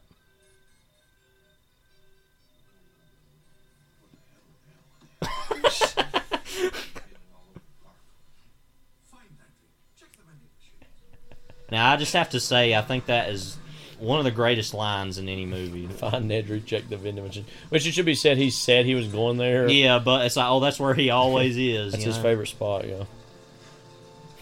I love also they've already installed vending machines because he needs them so bad. Like, these are some great scenes, too, of just him running around like a freak show.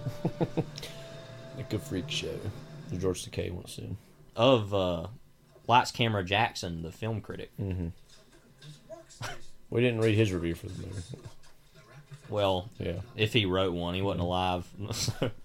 I wasn't either. I think he writes criticism anyway. People write criticism of him in the sense of like, why do you exist? But what a complete slob. Why the hell would you tell the High voltage, like. Yeah, it's interesting that the whole walk. Yeah. Like he's like, I am a fan man. Cam. That's like in the fan cam. Oh yeah, Nedry. What would his song for the fan cam be? Like "Born to Be Wild" or something? Yeah. Oh, all-time car crash. It's not that bad a one though. But it does confuse him which direction he's got to go, which ultimately ends to his death. So.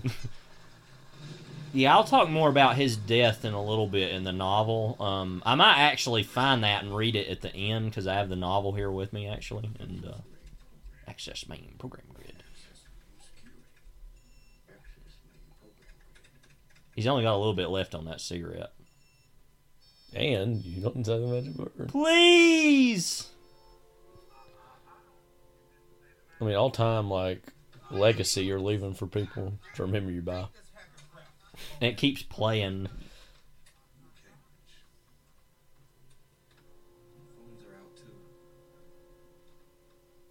Whoops. Maybe this was a bad idea. Yeah, that you would be able to give all that to one man. Yeah. Who's like, oh, I want something salty. Like, the salt he wanted was espionage. Yeah. Obviously, a great decision to set all this in the rain, anyways. Yeah. So it's this you can put anything in the rain, make it good. Yeah. I'm sure it made it technically way harder. Oh yeah. For the effects and for the lighting and everything. You're scared of the dark too, Marv. We won't even go there with Home Alone. Like one of our favorite obsessions. They're expensive. And they're expensive. Put them back. All right, Dad. Thanks, Dad. They immediately just, great substitute teacher energy there. It's yeah. like, don't do that. And then I had to do, well, I won't say anything about that other than that yesterday, as a matter of fact, I had to tell some kids multiple times to do some things, and they had kind of an attitude about it, which is always fun to watch, But yeah, just don't even listen. Just do whatever, Mm-hmm. The world's your oyster,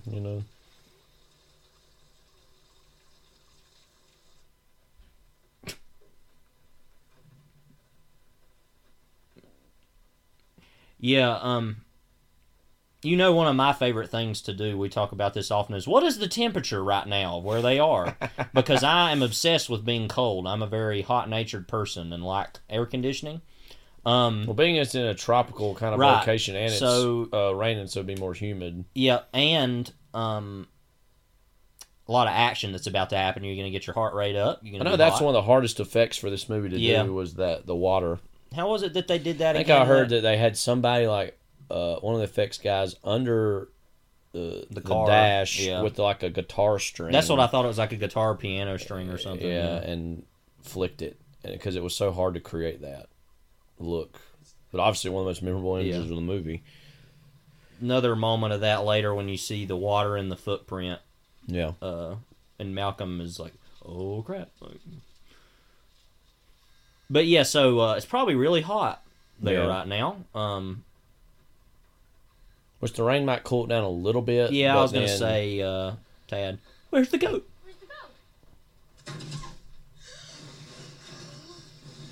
All-time acting. Oh my gosh, Gennaro. a T-Rex eats. Shocking.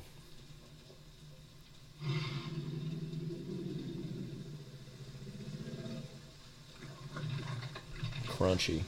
Yeah, so imagine if they created like a social studies-esque park like this and they asked us, if they asked us to come down there for something like that and they were like, there are going to be Nazis or Mongols there or something, it's like, don't go because if they're going to be like, similar thing, like, if probably don't go there because they're violent. Mm-hmm.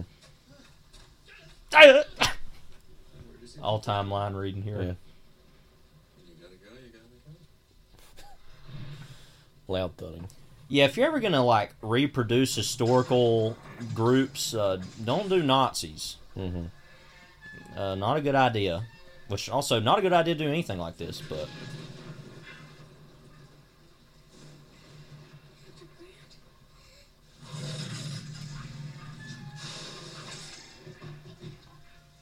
Which, I mean, it's a similar thing with Westworld. It's like, don't create gunslingers or Romans or... No.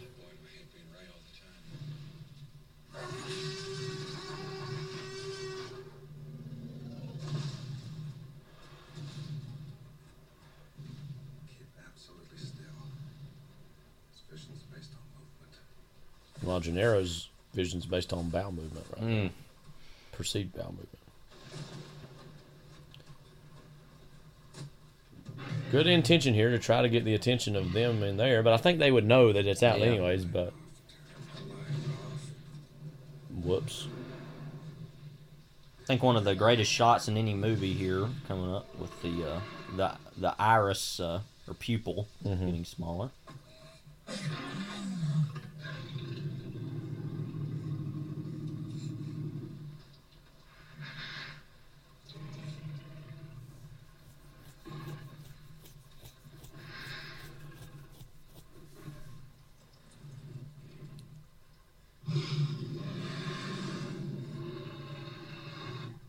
Reminds me of one of our cats when it's like looking at something. It's like, what's this? Roaring deafeningly.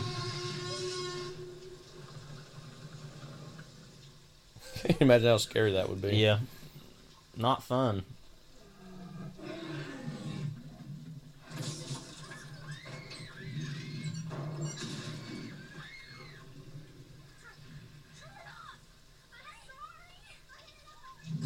Had some ADR on that, you could tell.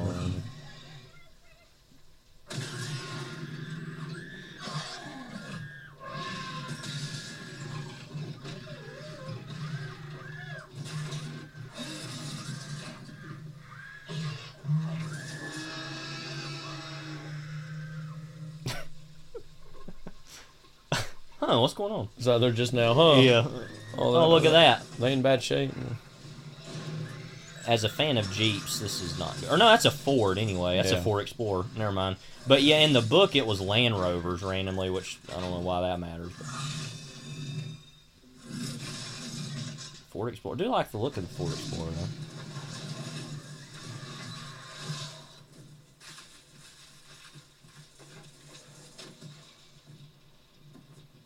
At least they put those in there. Yeah. They could have easily not done that. That's true. They didn't do anything else right so far. Mm-hmm.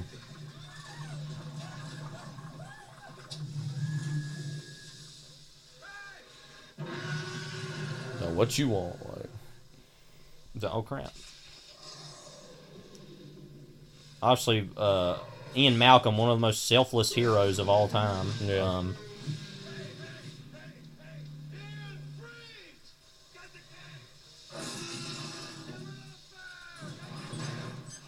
This still looks really good, by the way, I gotta say. Yeah. Gennaro, all the best scream of all time. Help me win the stock car race.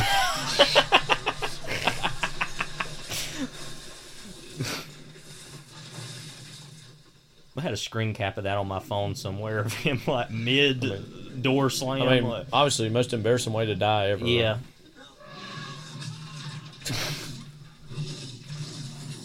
That's actually pretty violent for a PG-13. I mean, no blood really, but you know. Yeah, I'd be curious to know what the submission of this movie to the MPAA, what they would have wanted cut, because there probably was a few moments or things. Probably easier to cut some things than Natural Born Killers the next year. Right, that's true. Which famously, the MPAA was just like, we don't really know what to do with this. So. Like NA, not alcohol, just like.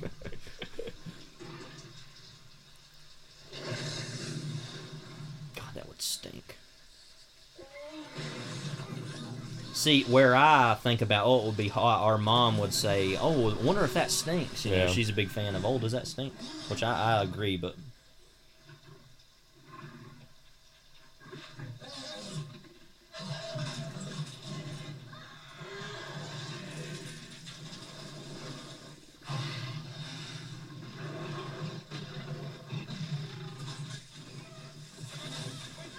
But yeah, back to the sequels. I have seen all of the sequels as well, other than the newest one. Yeah. But I don't remember anything about them. The most memorable thing to me about Jurassic Park 3 was that the Spider-Man teaser trailer was attached to it. Oh, that's right. Was that the 9/11 one? Yeah, with the Twin Towers. With the Twin Towers, yeah.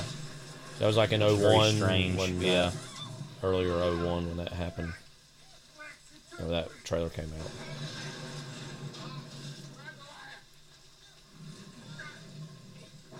But again, what the strength of this, even 1, 2, and 3, is that this it's like feels like there's a sense of gravity to these things. It's not too lost in the CGI. That it has a very tangible, grounded physics to everything. You know? I think that's the most realistic thing I've ever seen. That specific animatronic there. I love how they don't even really exactly know what's going on right now.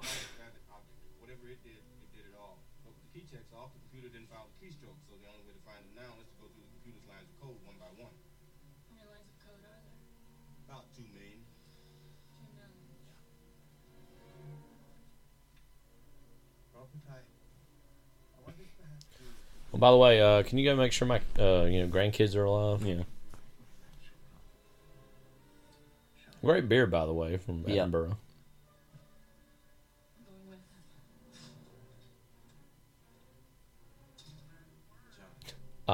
It's still going. Really isn't, speaking of the 90s, it truly is an infinite jest. Oh, yeah. Wow. Yeah. Yeah, well, you're going to die, so who cares? Yeah, well. When the heater All becomes time, the yeah, eating. here's a car crash. Oh, you always love to hear something like that. Mm-hmm. Goodrich. All terrain. Turns out It not. needs to call Mr. Cat Oh, this Ranch. is all time sound here. Oh, yeah. Oh, yeah, just gotta, The Yeah, when good he luck with that like banana peel slip sound. Mm-hmm. Which is strange. It would be used in a moment like this. It's like, what? Why would you use that? What? Really like a whoopsie, like.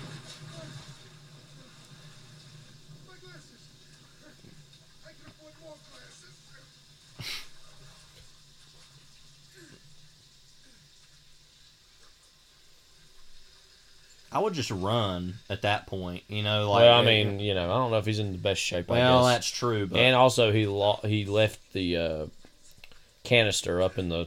Well, that's what I'm saying. You take it with you, and then you you run down to where the road is. Yeah. Yeah, maybe.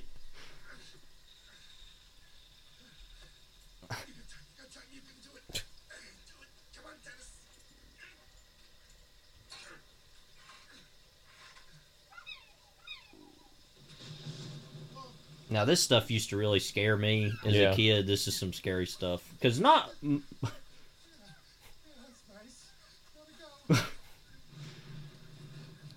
Random, they put that in the trailer that we played earlier, too, by the way, that moment. But yeah, this... Because not much of this movie I ever found too terrifying, but this stuff is scary. Just because this dinosaur's scary looking.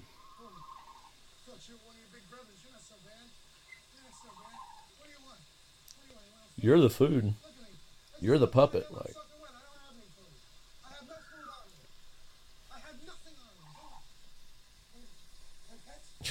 Play fetch. Play Fletch. We'll just say on this point, we're not Chevy Chase fans really at all. But yeah.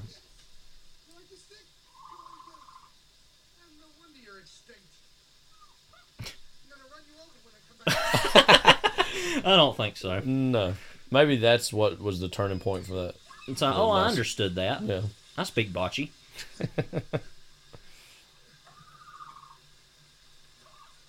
Yeah. He speaks Taco Bell, maybe.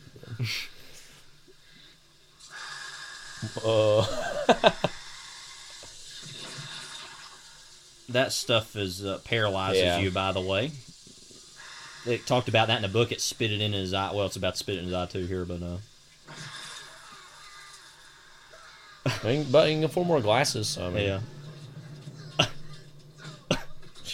But yeah, like I said. Oh no, it was in his pocket. Yeah, that's what I'm saying. He could have just walked. Oh well. Either way, he would have lived. Maybe. I just love that that it would have opened the door. Yeah. Got in and closed the door. Well, they can open doors, as we find out later. Yeah, like I said, maybe at the end I will read from the novel the lines of his death is even worse. And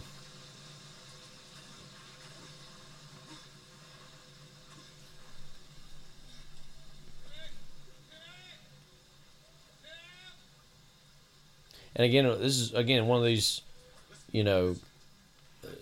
set pieces here that has nothing to do with the dinosaur. It's just like a response to this natural disaster essentially that's happened to them. Not what I'm gonna do.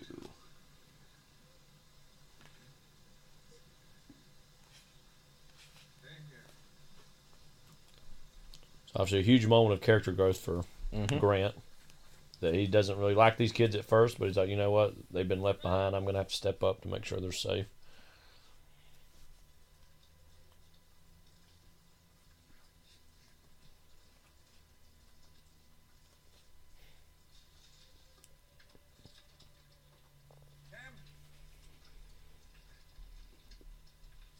At this point, would you still be worried about the temperature if you were in one of their positions? Deep down, you'd be like, "Oh, it is kind of cold." Like. Well, yeah. Or no, I would be like, it's kind of hot. Yeah. That's what I meant. Yeah. I meant hot. Oh, yeah, no. I would be happy about that. I would still probably be complaining. Oh, yeah, the dinosaur thing was kind of rough, but can you turn on the AC a little bit? Like, I don't know if it's working in this Explorer. Yeah. Maybe not.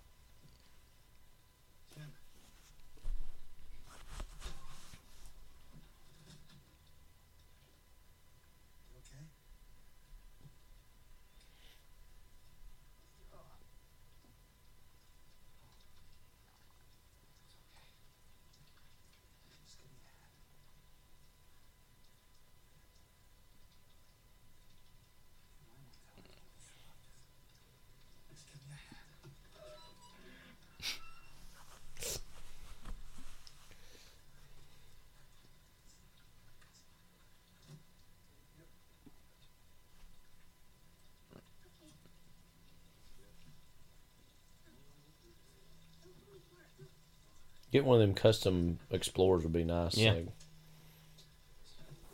There's actually a car around here, I think, or no, it's a truck maybe. Have you seen it where it's like has engine on it and it like has a Jurassic Park logo? Of course, not Valentine driving that, by the way. Some other fan it must be, but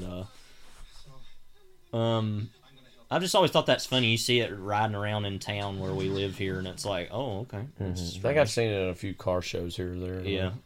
It's just like a white truck, though. It's just like some like Ford truck, like, you know, from like the 90s or something. But yeah, it has like a lot of logos on it and stuff. Very weird.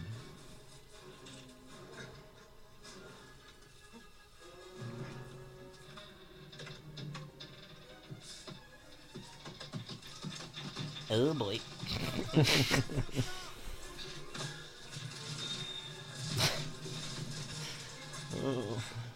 This would suck. Yeah, it wouldn't be fun.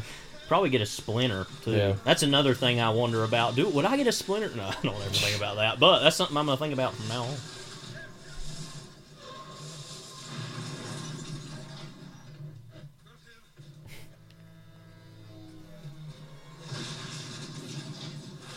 A little convenient, but they... Yeah, well, they lived. I guess, you know, the bottom of it was broken out with the glass, so, like... Or the... Well, in that case, would have been the bottom. The former top of the car. Gotta know your orientations. Mm-hmm. So, not looking great from their perspective as far as... Like, one of the cars literally is missing.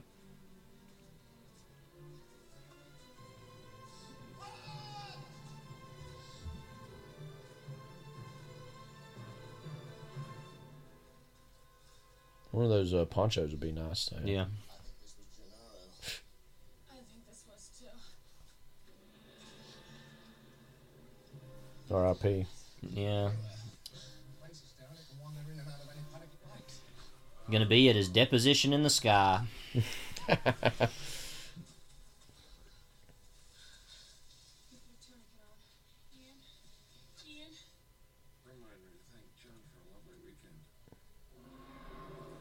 Even, you know, in near death, he's like cracking jokes.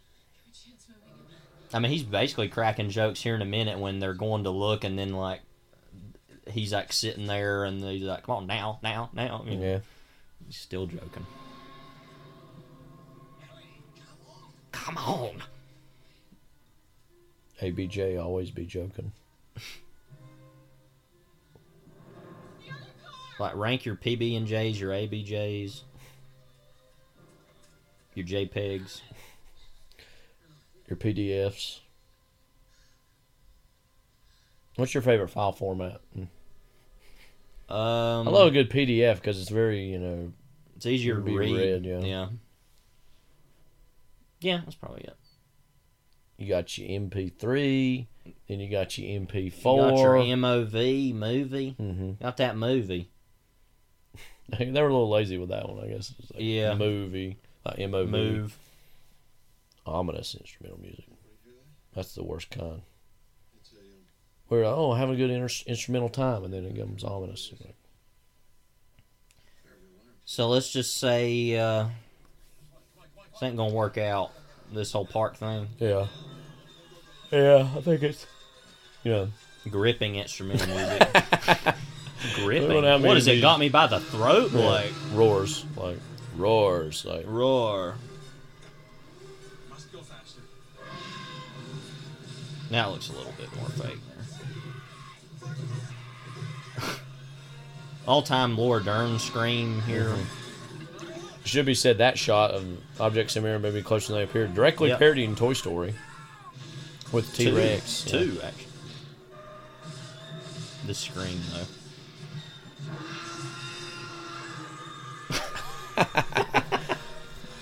It's like Inland Empire level, yeah. Didn't Laura Dern win the Oscar for Marriage Story? Yes, she did. Yeah, so she's won an Academy Award. Not for Wild at Heart, unfortunately. But. No. Or Inland Empire. Yeah, she should have for that. Oh, Lynch tried. And he did that whole thing with the cow. Yeah. We should just say Lynch, one of our personal favorite filmmakers, who will probably be... We'll be doing one of his movies eventually, yeah. It's his birthday just the other day. He turned 75. Mm-hmm. So. A day after Dolly Parton, also 75. Yeah. Two iconoclasts. Dolly. Quite the fan of your music. So I wish I had a tulpa. What the hell?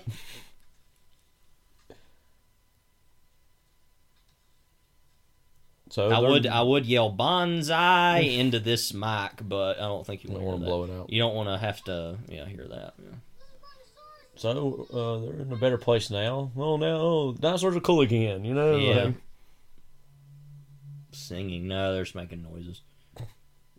It's maybe a whale. It's like them whale noises in Jaws. That's pretty strange.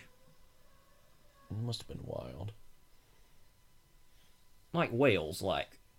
Love you, babe, but quit your noises, Yeah. Imitating dinosaur bellow. Under my umbrella. Like Saw bellow. Dinosaur bellow. Hello. A.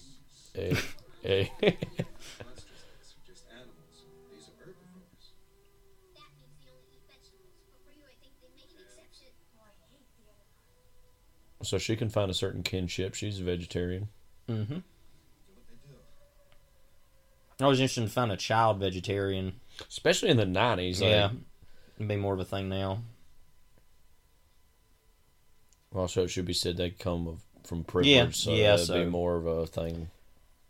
But I love he's like, nope, not for me. Not for me. As Josh Peck once said. Well, beat me a big old bag of cheese balls. Yeah. I don't know. As Arnold was. Yeah, they make even a bigger deal about this in the book. Oh, wait, this joke.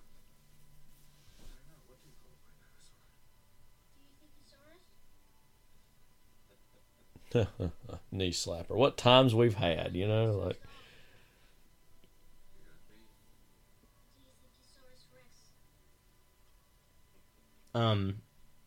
This music and this kind of embrace here reminds me of the end of the movie. Yeah.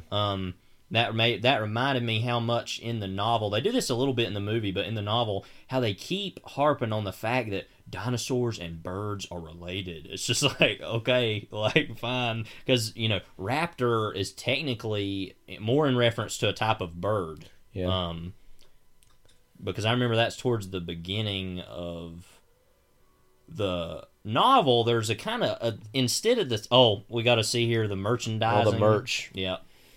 Which is just hilarious. Which they could have, who knows, they could have easily been what the movie itself was, made after the movie, and they already went ahead and put it in here. I don't know, It's called cutting corners.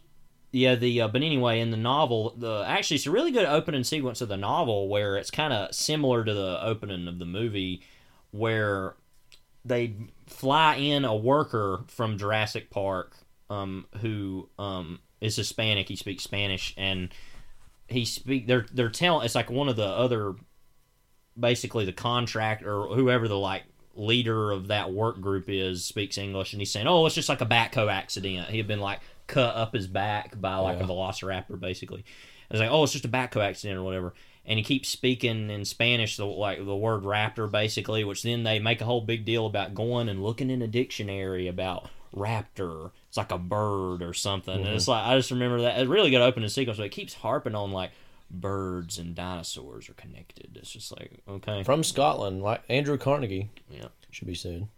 Came to America to do great this things. whole flea circus thing is strange.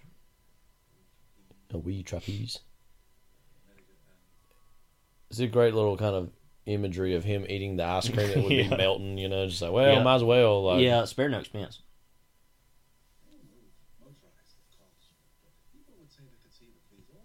Mommy, I can see the Mummy. Mum, I can see the, blood-curdling dinosaur. Yeah. Like, the dinosaur. You still haven't seen the Sand Pebbles, have you? No, I'd like to see that a lot. That Steve McQueen film, not the current Steve McQueen, who's alive and making films. But yeah, the actor Steve McQueen, was that Robert Wise movie, The Sand Pebbles, was pretty good. But anyway, he was like one of the main supporting roles in that, Richard Attenborough, right. And it was really weird to see him younger, you know. Well, he was in a lot of older movies. That's just the only one I've seen. So.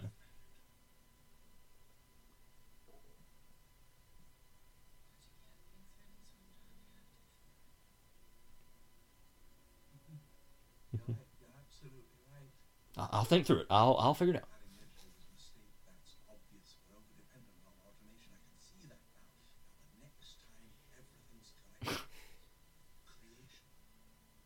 When they're trying to reboot Marvel again, it's just like Kevin, like. It's all an illusion. When we have control. You never have control. That's the illusion. I was overwhelmed by the power of this place. But I made a mistake too. I didn't have enough respect for that power, and it's out now. Giving me something to think about, you know. Gonna ponder that one. Think about that one. Think about that one on the John, which is my name. Yeah, he was still kind of clinging to the hope that this could happen, but nope. He's all those expenses, they've been spared.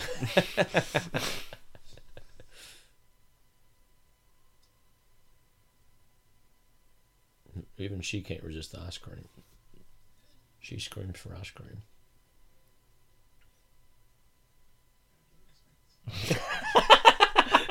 He's still like, yeah. Soft instrumental music. What do you think about the last 45 minutes of this movie?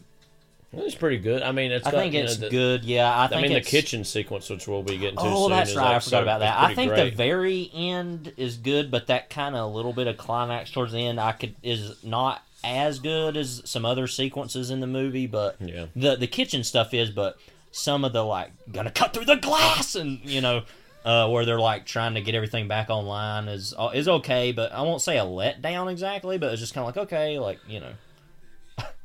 Come on, baby. You know you're the girl of my dreams. This snot blast here in a second. Oh, yeah.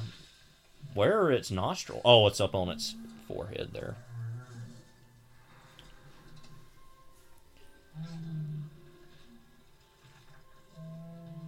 Looks like it has a cold. Yeah, maybe. Might have COVID. It's not social distancing. It's not wearing a mask. It's not gonna live.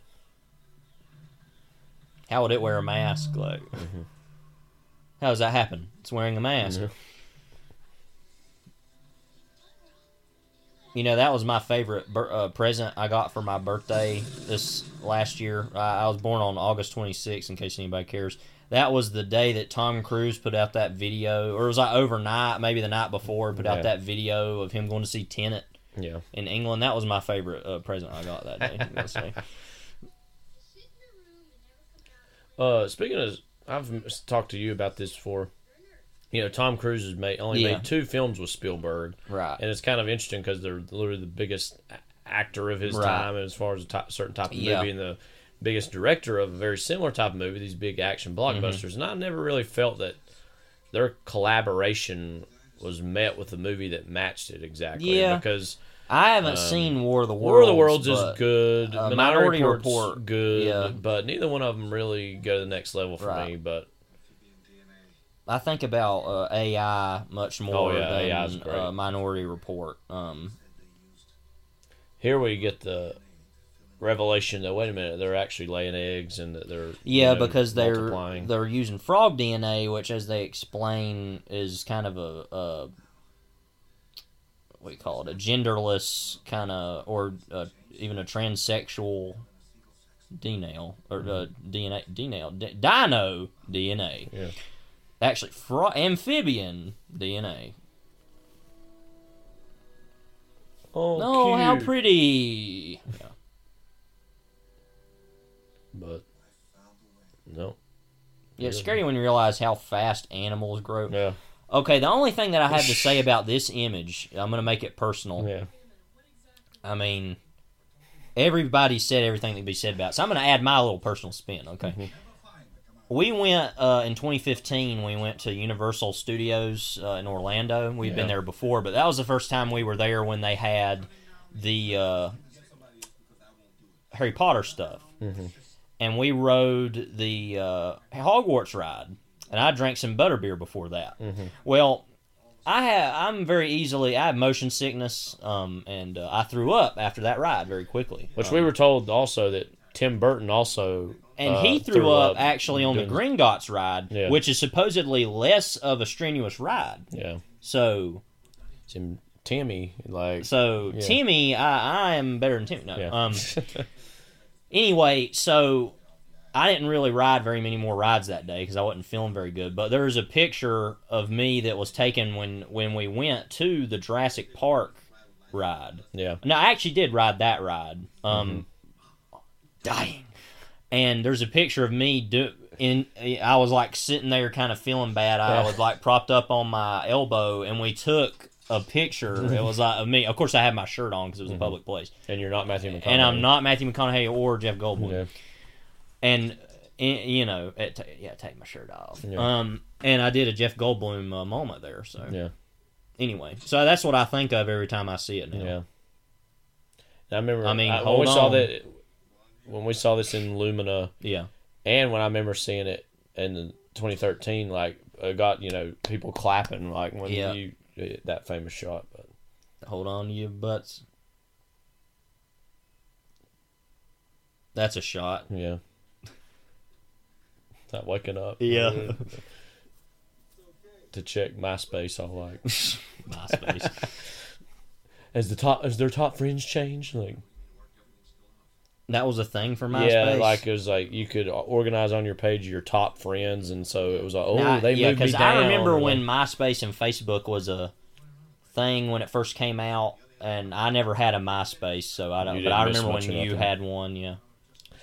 I think the Tom from MySpace, who every time you created an account, you're instantly his friend because he was the guy who created it or whatever. One of the main guys, anyways. That he basically just sold all his shares and is now just independently wealthy and just kind of doing a lot of charity work and just living his life. Let it crash and burn, I guess, like it eventually did. Yeah. But then you got Zuckerberg, of course, who's basically a villain. Basically. Gal Gadot. Gal Gadot. Imagine. Remember the Imagine video that Gal Gadot made? I don't have anything to say about that, yeah. Remember that was like 2 weeks in to quarantine? Thinking, this is so tough. That kind of reminds me of the I Take Responsibility videos that Aaron Paul did, one of those. Well, I think he's in the Imagine video. So. And he right. Maybe it's part of that. Maybe it's a series. Every time I look at the way those look, I think of Jar Jar Binks. Yeah, you can tell it's similar. Yeah. The skin texture is similar. He said Jar Jar Binks. Me say your humble servant. That won't be necessary. I speak. The ability to speak does not make you intelligent.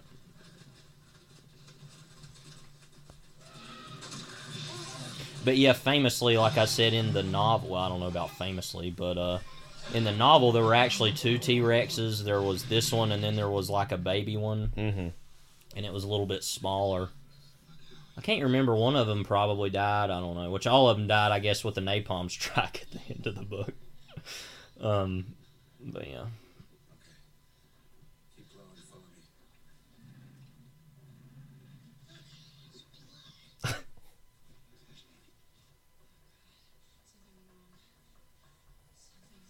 I mean, now this fit from Laura Dern. I mean, yeah.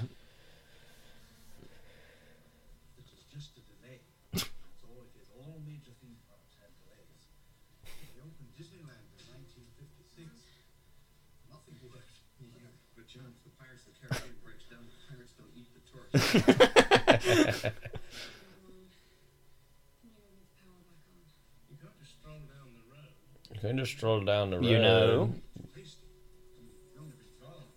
Oh, getting a Spaz 12. Say all the Call of Duty fans. Yeah. Tense instrumental music. What's tense about it? Like, by the way, I probably would have got the M16, but that's just me. That's sort of like see anything you like moment from Modern Warfare 2. Yeah. Oh, well, use me as a table. Get the table! Yeah. Devon! The famed Dudley brothers.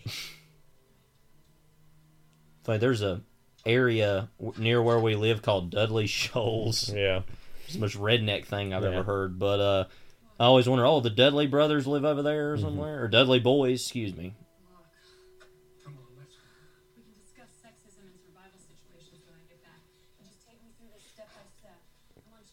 Why not Channel 1? Yeah, Channel 1 News. They still show Channel 1 News to y'all in high school?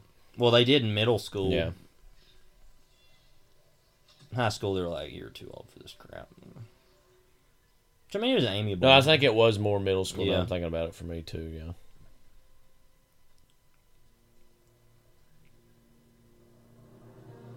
yeah. I remember when the BP... The Raptors. Yeah. Remember the BP oil spill? Mm-hmm.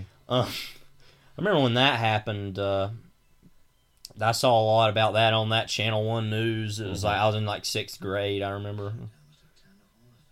All the fences must have turned off. You know what was a really sad... August Wilson's fences. Was a really sad thing to me was when they started making all those commercials like a couple years after. It was like, please come back to the Gulf. It's clean now, which is, an amiable enough thing, I guess, but it's just, like, really sad. Damage the environment so much, All of them were paid for by BP. Well, if you came here to hear about the BP oil spill. Yeah. See, but that's like humans messing with nature in ways they shouldn't have, and then you get horrible disasters. Plus, hey, this is our podcast, okay? So, we'll talk about whatever we want to talk about. All right. Towards the shed. I've got her. He has an all-time. He's really looking. All-time death. He's jonesing. I love where she like jumps up and swings here on the. Yeah. You got to do what you got to do.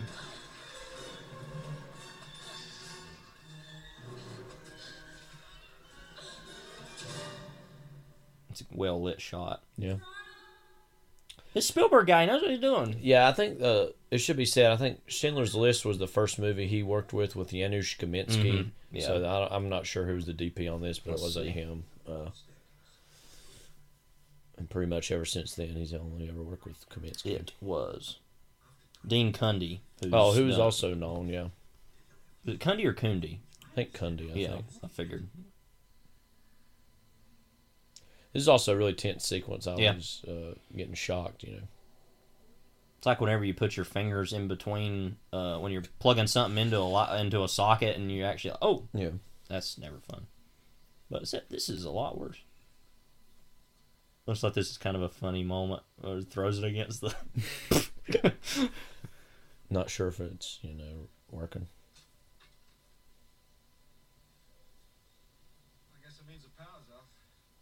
He had some New Zealand accent there, you could tell.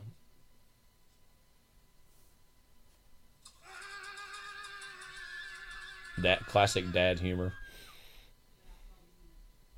Also, I feel like we should mention that we're watching this on a PlayStation 4. Normally, 4. 3, 4, 5, yeah. I don't know. Normally, we would speed things up on 1.5 speed just to laugh. But, of course, we can't break the sync. But that would have been a moment that we would have done that with. Would have loved to have heard the at 1.5 speed. Mm-hmm. Hope you're not listening to this podcast at 1.5 speed. Yeah. It's, you know, you do you, but... but we're going to judge you for it. Yes.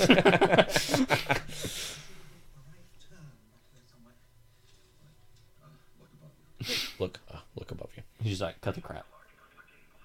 Should be a large bundle of cable and pipes heading in the same direction. Okay, following the piping. Timmy, I can climb over the top and get the other side before you can even get to the top. What'd you give me? What's that? Come on, guys. It's another race. Well, maybe it should have been. This is high voltage. High voltage!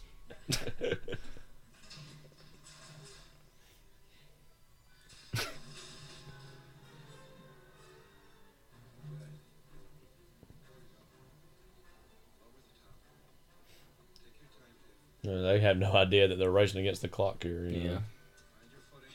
Find your footing. You can't throw the main switch by hand. You've got to pump up the primer handle. Gotta pump The proton pump. It's large, flat, And gray. Alright, here I go, okay?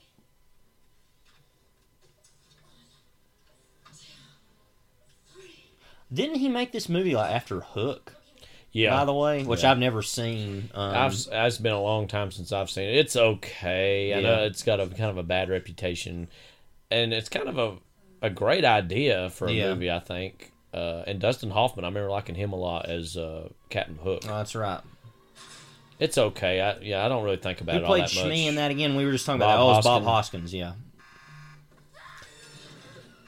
And, you know... Which, if anybody's ever going to play Shmi, I mean... You would also think that, you know, Robin Williams and Spielberg would have worked more together, being as big as they were, but... he's actually kind of a very savvy choice for a, you know, younger... Or older Peter Pan, you know? Yeah. But it's an okay little movie. I'd actually like to rewatch it, because it's been a long, long time. Julia Roberts... she plays Tinkerbell, I think, in it. Plays somebody in it. He wasn't even close enough to catch him. He was like nowhere near.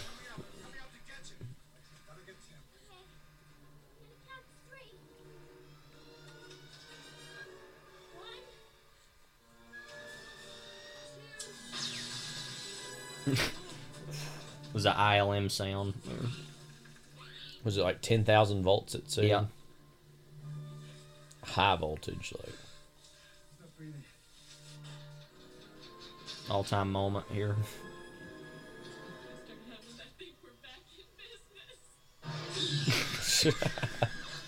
Was this the first kind of up-close Velociraptor moment in the movie, now I think about it?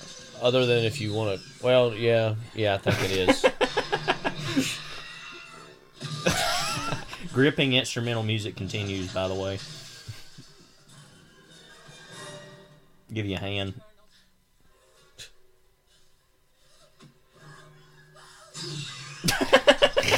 That face, I'm coming, like... That's real, like, I'm here, like... That's real, like, you've arrived at your destination, well, kind of...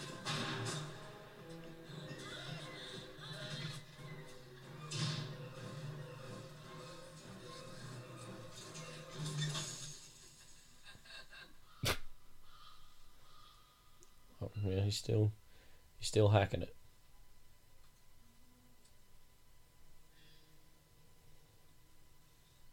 He said he's gotta, so. And then it took him this long, I guess, to get there, but... Suspenseful instrumental music. Best kind. The only kind.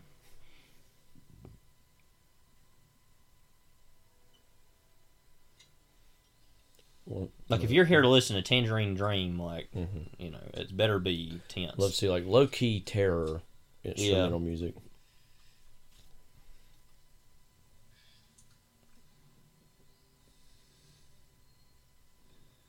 he realizes he gets played, but he's still like, oh,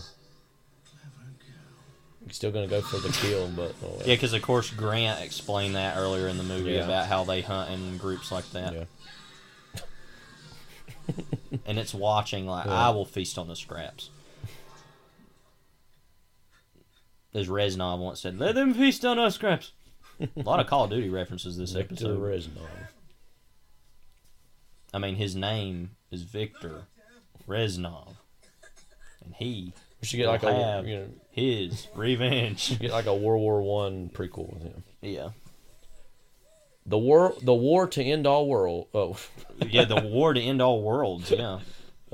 War to end all wars. World War I. Now I have seen the War of the Worlds '50s film. I've not seen the '50s one. It's interesting that that I know every version of that pretty much ends with, "Oh wait, they can't breathe."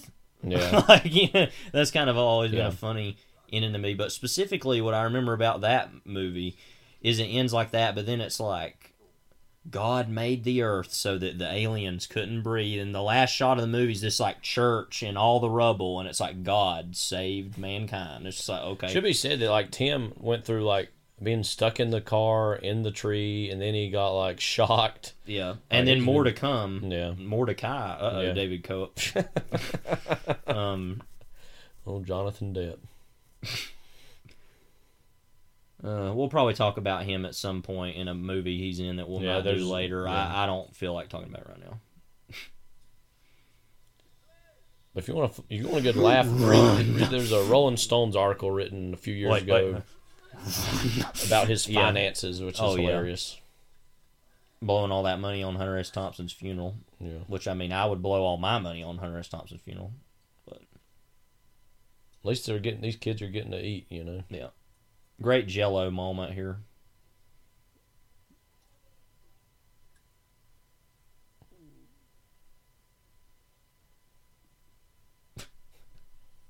You got a favorite Jello flavor? Oh, definitely something blue. Yeah, maybe orange or blue. Red's good. Orange would be interesting. I'm a big fan of anything orange flavored. Yeah. Except for Delsum, probably, I would hope. Delsum. Motrin, children's Motrin always tasted good. But as I was saying earlier, I think this is obviously one of the most memorable, best sequences of the movie. Yeah. And I would imagine like these reflective surfaces were really hard on the effects, like. And even just to shoot it too, yeah. But especially that, yeah.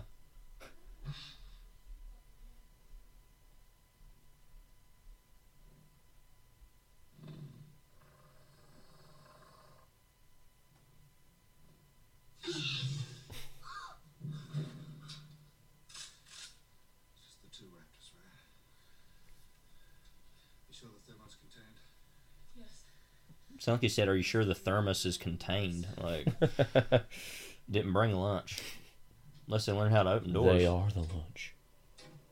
Oh, it's like a gremlin hand there. Which he produced. Mm-hmm.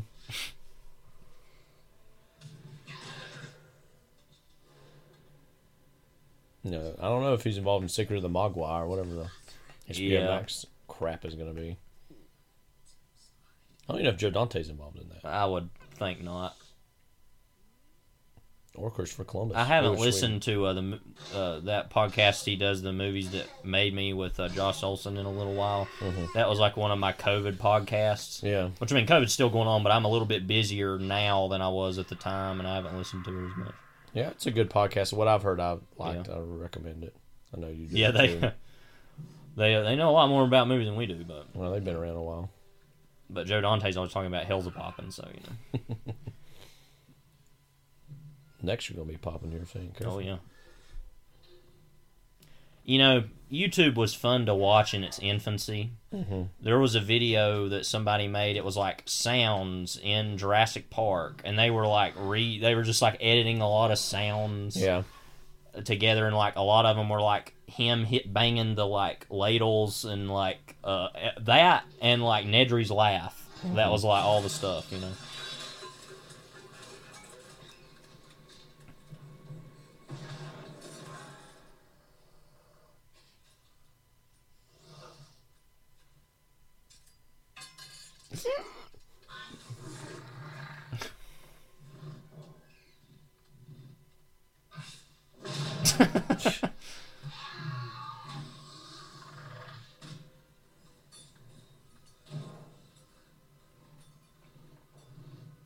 It backs up against the wall. Back up against the wall.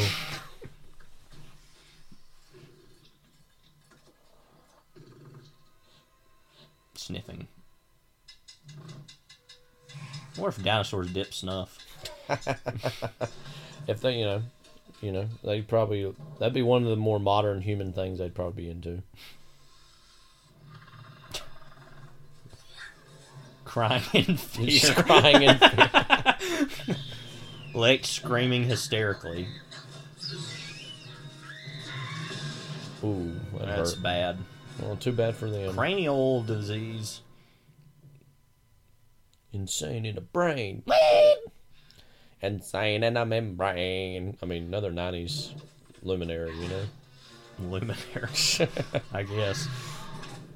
Well, you don't agree? I mean, not that I disagree, but... I mean, it's on the, oh gosh. What's the name of it? Space Jam? Well, no, it is ain't that in that. Space Jam? No, Bulworth soundtrack. Right. Bulworth. Yeah, it easily could be in the Space Jam Yeah. soundtrack, but I don't know. It does have I Believe I Can Fly. From love this noted sicko look R. it Kelly. gives here is like Snorting. Yeah. Already, R. Kelly. See, already starting the cocaine. These Robert. Yeah. Control Alt Delete. Need to Control Alt Delete these dinosaurs. Of course, before too long, we're going to see the single greatest freak out in any movie. Yeah. Well, I guess you call it a freak out or just scream or whatever. But, hello.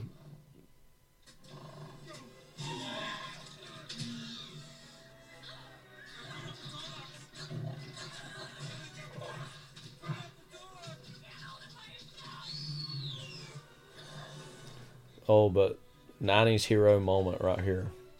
Unix system. I mean, see, knowing about being excited about CD-ROM pays off.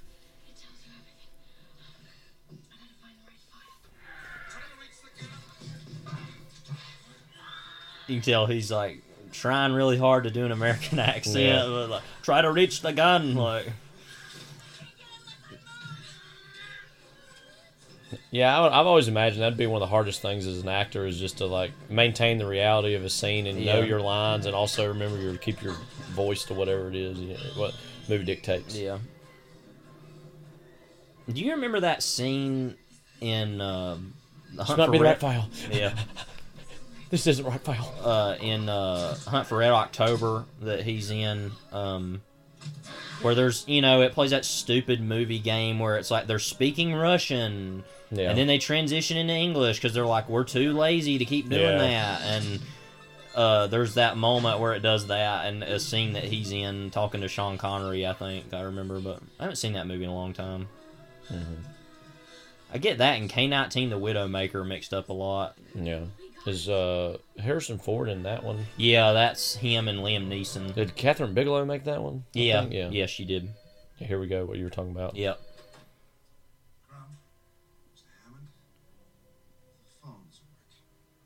Love they gave it 2 seconds, the Raptors, and they're like, all right, new game plan.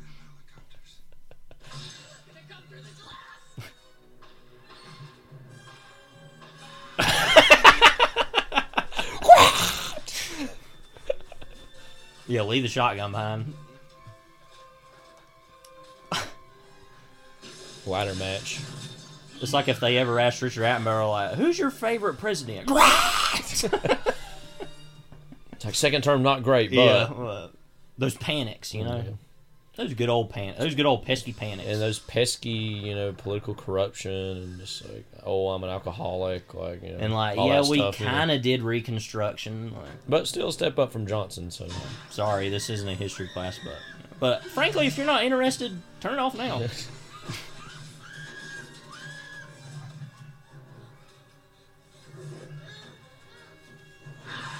remember the 3D on that was that shot was yeah. pronounced. We saw. I know that we went and saw Titanic when they did the. I guess that wasn't even any anniversary exactly. Well, it was 25 or 15. Well, I think it was actually it would have been not even totally the 15th. It was in 2012. because it wouldn't be 25. It was the 100th anniversary of the actual event. Oh no, that's right. Yeah, yeah, but we went to see that, and then I went and saw. Actually, for my birthday. Actually, is when I went to go see the Terminator 2 version they did of that, and that was really cool. Which was awesome. Yeah.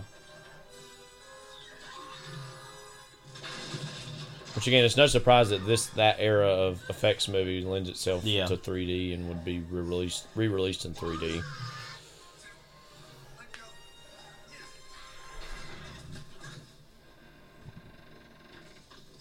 So is this what you're referring to in terms of the last? Yeah, it's okay. It's just I don't know. I think that the greatest sequences in the movie are, I guess, just not this one. I don't know. It's like some of those other ones are a little better. Well, wasn't this an addendum the movie made to the book? Was like this whole last the T-Rex versus the Raptors? Yeah, this stuff really wasn't in the book as far as they went and found the Raptor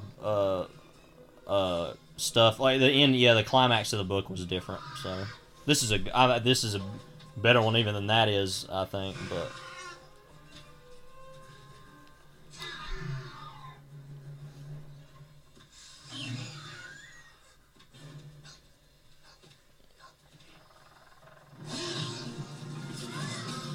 You would think they would have heard the T-Rex. Yeah, well, it's in Sneak King mode. Right, I guess. Sneak King mode.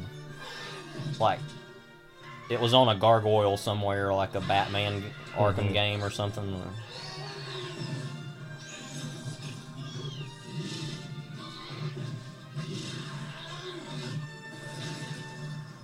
How crappy that Jeep is. After careful consideration, I've decided not to endorse your park. So he admits it ain't working out. He's like, all right, I admit it. Like, what else do you want? Like reparations? Like this image though, like.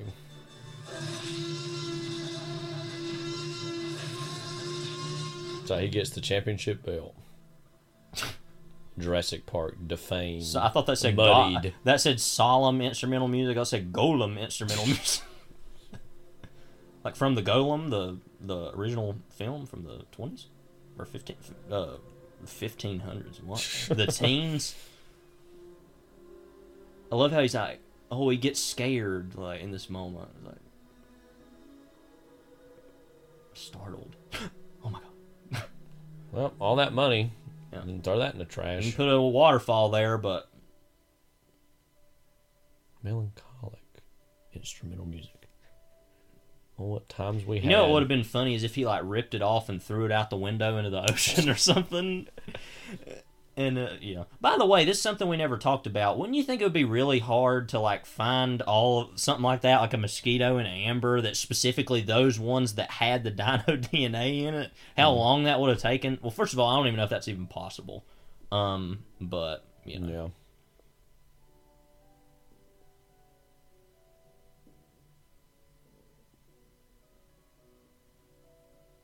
No Mourning for Gennaro. It doesn't look like. Great John Williams piece here. End it where we began. Talking about John Williams. But yeah, this is a really good score, though. I think that's up there, one of his top ones for Spielberg. Said the Jaws one, I think, is one of the best ones. But see the old animals. Animals. Birds. Like, okay. They do move in herds. Like. And he's like, oh, look at that. What times we had. This is just such a what times we had kind of movie. Yeah, oh yeah. Oh, remember that time we almost all died, from dinosaurs? Engine. And so what's interesting is it kind of strikes this nice, sweet note at the end. It's like, well... Yeah, they didn't, first of all, napalm the whole island. They didn't have a whole scene at the end when they're back on land and Gennaro's like calling people like, we need to get this stuff straightened out, So yep, there we go. That's Jurassic Park. Gerald R. Mullen. Now Kathleen Kennedy, of course, one of for the longest time one of Spielberg's biggest producers. Of course, now in charge of Lucasfilm. And interestingly, Frank Marshall. I don't guess he wasn't a producer on this because usually Marshall and Kennedy produced all of Spielberg's movies, really from Raiders movie. Didn't Frank Marshall direct Congo? Yeah, that other. It might have been right around this time. I don't know the year, but it could have been. That might have been why. I don't know. But yeah, that was, of course, Stop Eating My Sesame Cake, that's not even a movie I've seen, but I think that was in Congo. I think it is. Yeah. Wow, Samuel L. Jackson, Wayne Knight. Can't wait to see Wayne Knight again on this podcast. Yeah, we'll get around to him eventually. Dean Cundey. So, I guess what's there really to say? It's great. I'd be interested to know, where does this rank in terms of Michael Kahn, it should also be said, is a longtime Spielberg editor. Where does this rank for you in terms of Spielberg's kind of career, your own personal ranking? Well, maybe favorites or best. Yeah, I think my favorite is Jaws, then probably after that's Close Encounters, I really love. I don't know. I mean, it's up there. It's in the top so many. Trying to think. I know my number one would also probably be Jaws. Number two for me would be E.T. That's perhaps. Up there for me, Raiders too, of the Lost Ark, probably 3. That would be up there. Close Encounters is a movie that I never disliked. I've always liked, but it's really grown on me over the last few years, and I quite love it now a lot. So that would also be up there. I really love Lincoln a lot. I think as far as his most recent movies and more historical event movies, that would be a good, if we're going to return to him at some point, that would be a good movie. I think that movie has perhaps the greatest cast ever in any movie, from the top to the bottom. I mean, so I really love that. I really love Bridge of Spies. I mean, he's transitioned into being older director, I think, for the most part. Some of his more weaker movies have been, quite frankly, some of the more recent ones where he's tried to go back to the well of making this type of movie again. Yeah. Whether it be Ready Player One or the BFG, which wasn't bad, but wasn't particularly memorable in any way. Yeah. 10-10, fine, but doesn't really strike a chord. But I mean, this was him at his height in terms of making this brand of movie. And he had a really good 2000s, I think, too. I mean, Catch Me If You Can's quite good. I actually still haven't seen Munich's that. quite good. So you know, he's made you know, and there's a lot of cynicism, I feel like, with Spielberg in terms of people thinking he's, you know, turned Hollywood in a certain direction, this and that. I mean, as you said at the top, I think he's among the greatest filmmakers not only America's ever produced, but any nation's ever produced. And, you know, they're not all hits, or hits in the sense of awesome, great movies, but the sheer level of those at the top of his career, and even more mid-tier movies that could maybe not, you know, you remember as often or as eagerly, say, like, just take, for example, maybe his segment from, you know, Twilight Zone movie, or Empire of the Sun, movies that you don't immediately think of from him, or they're still as well made as they are, and still have that Spielberg touch. You know, so I still very much stand by the fact that I think he's one of the greatest filmmakers of all time. And again, this fits very comfortably towards the top of the list, I think. Yeah. And the effects, again, they might not be as on point, but the filmmaking's great. You got the right actors at the right time, and so very much stands the test of time, I think, to this day. Yep, agree with all that. Anything else we'll add before we? Well, let me find that one section about when Nedry died, because that's just something that needs to be read out loud. It's funny. Yeah, I actually found out today I still do own this book, actually. So. And while you're looking for that, I want to read from Bill Jabari's ending that he wrote for the re-release also, that I thought was quite good. Go ahead and mute this. Because it's just the great music of John Wayne. So yeah, let's see. This is where he had, you know, if you remember, of course, where Nedry was going to die. I'll read the last end here.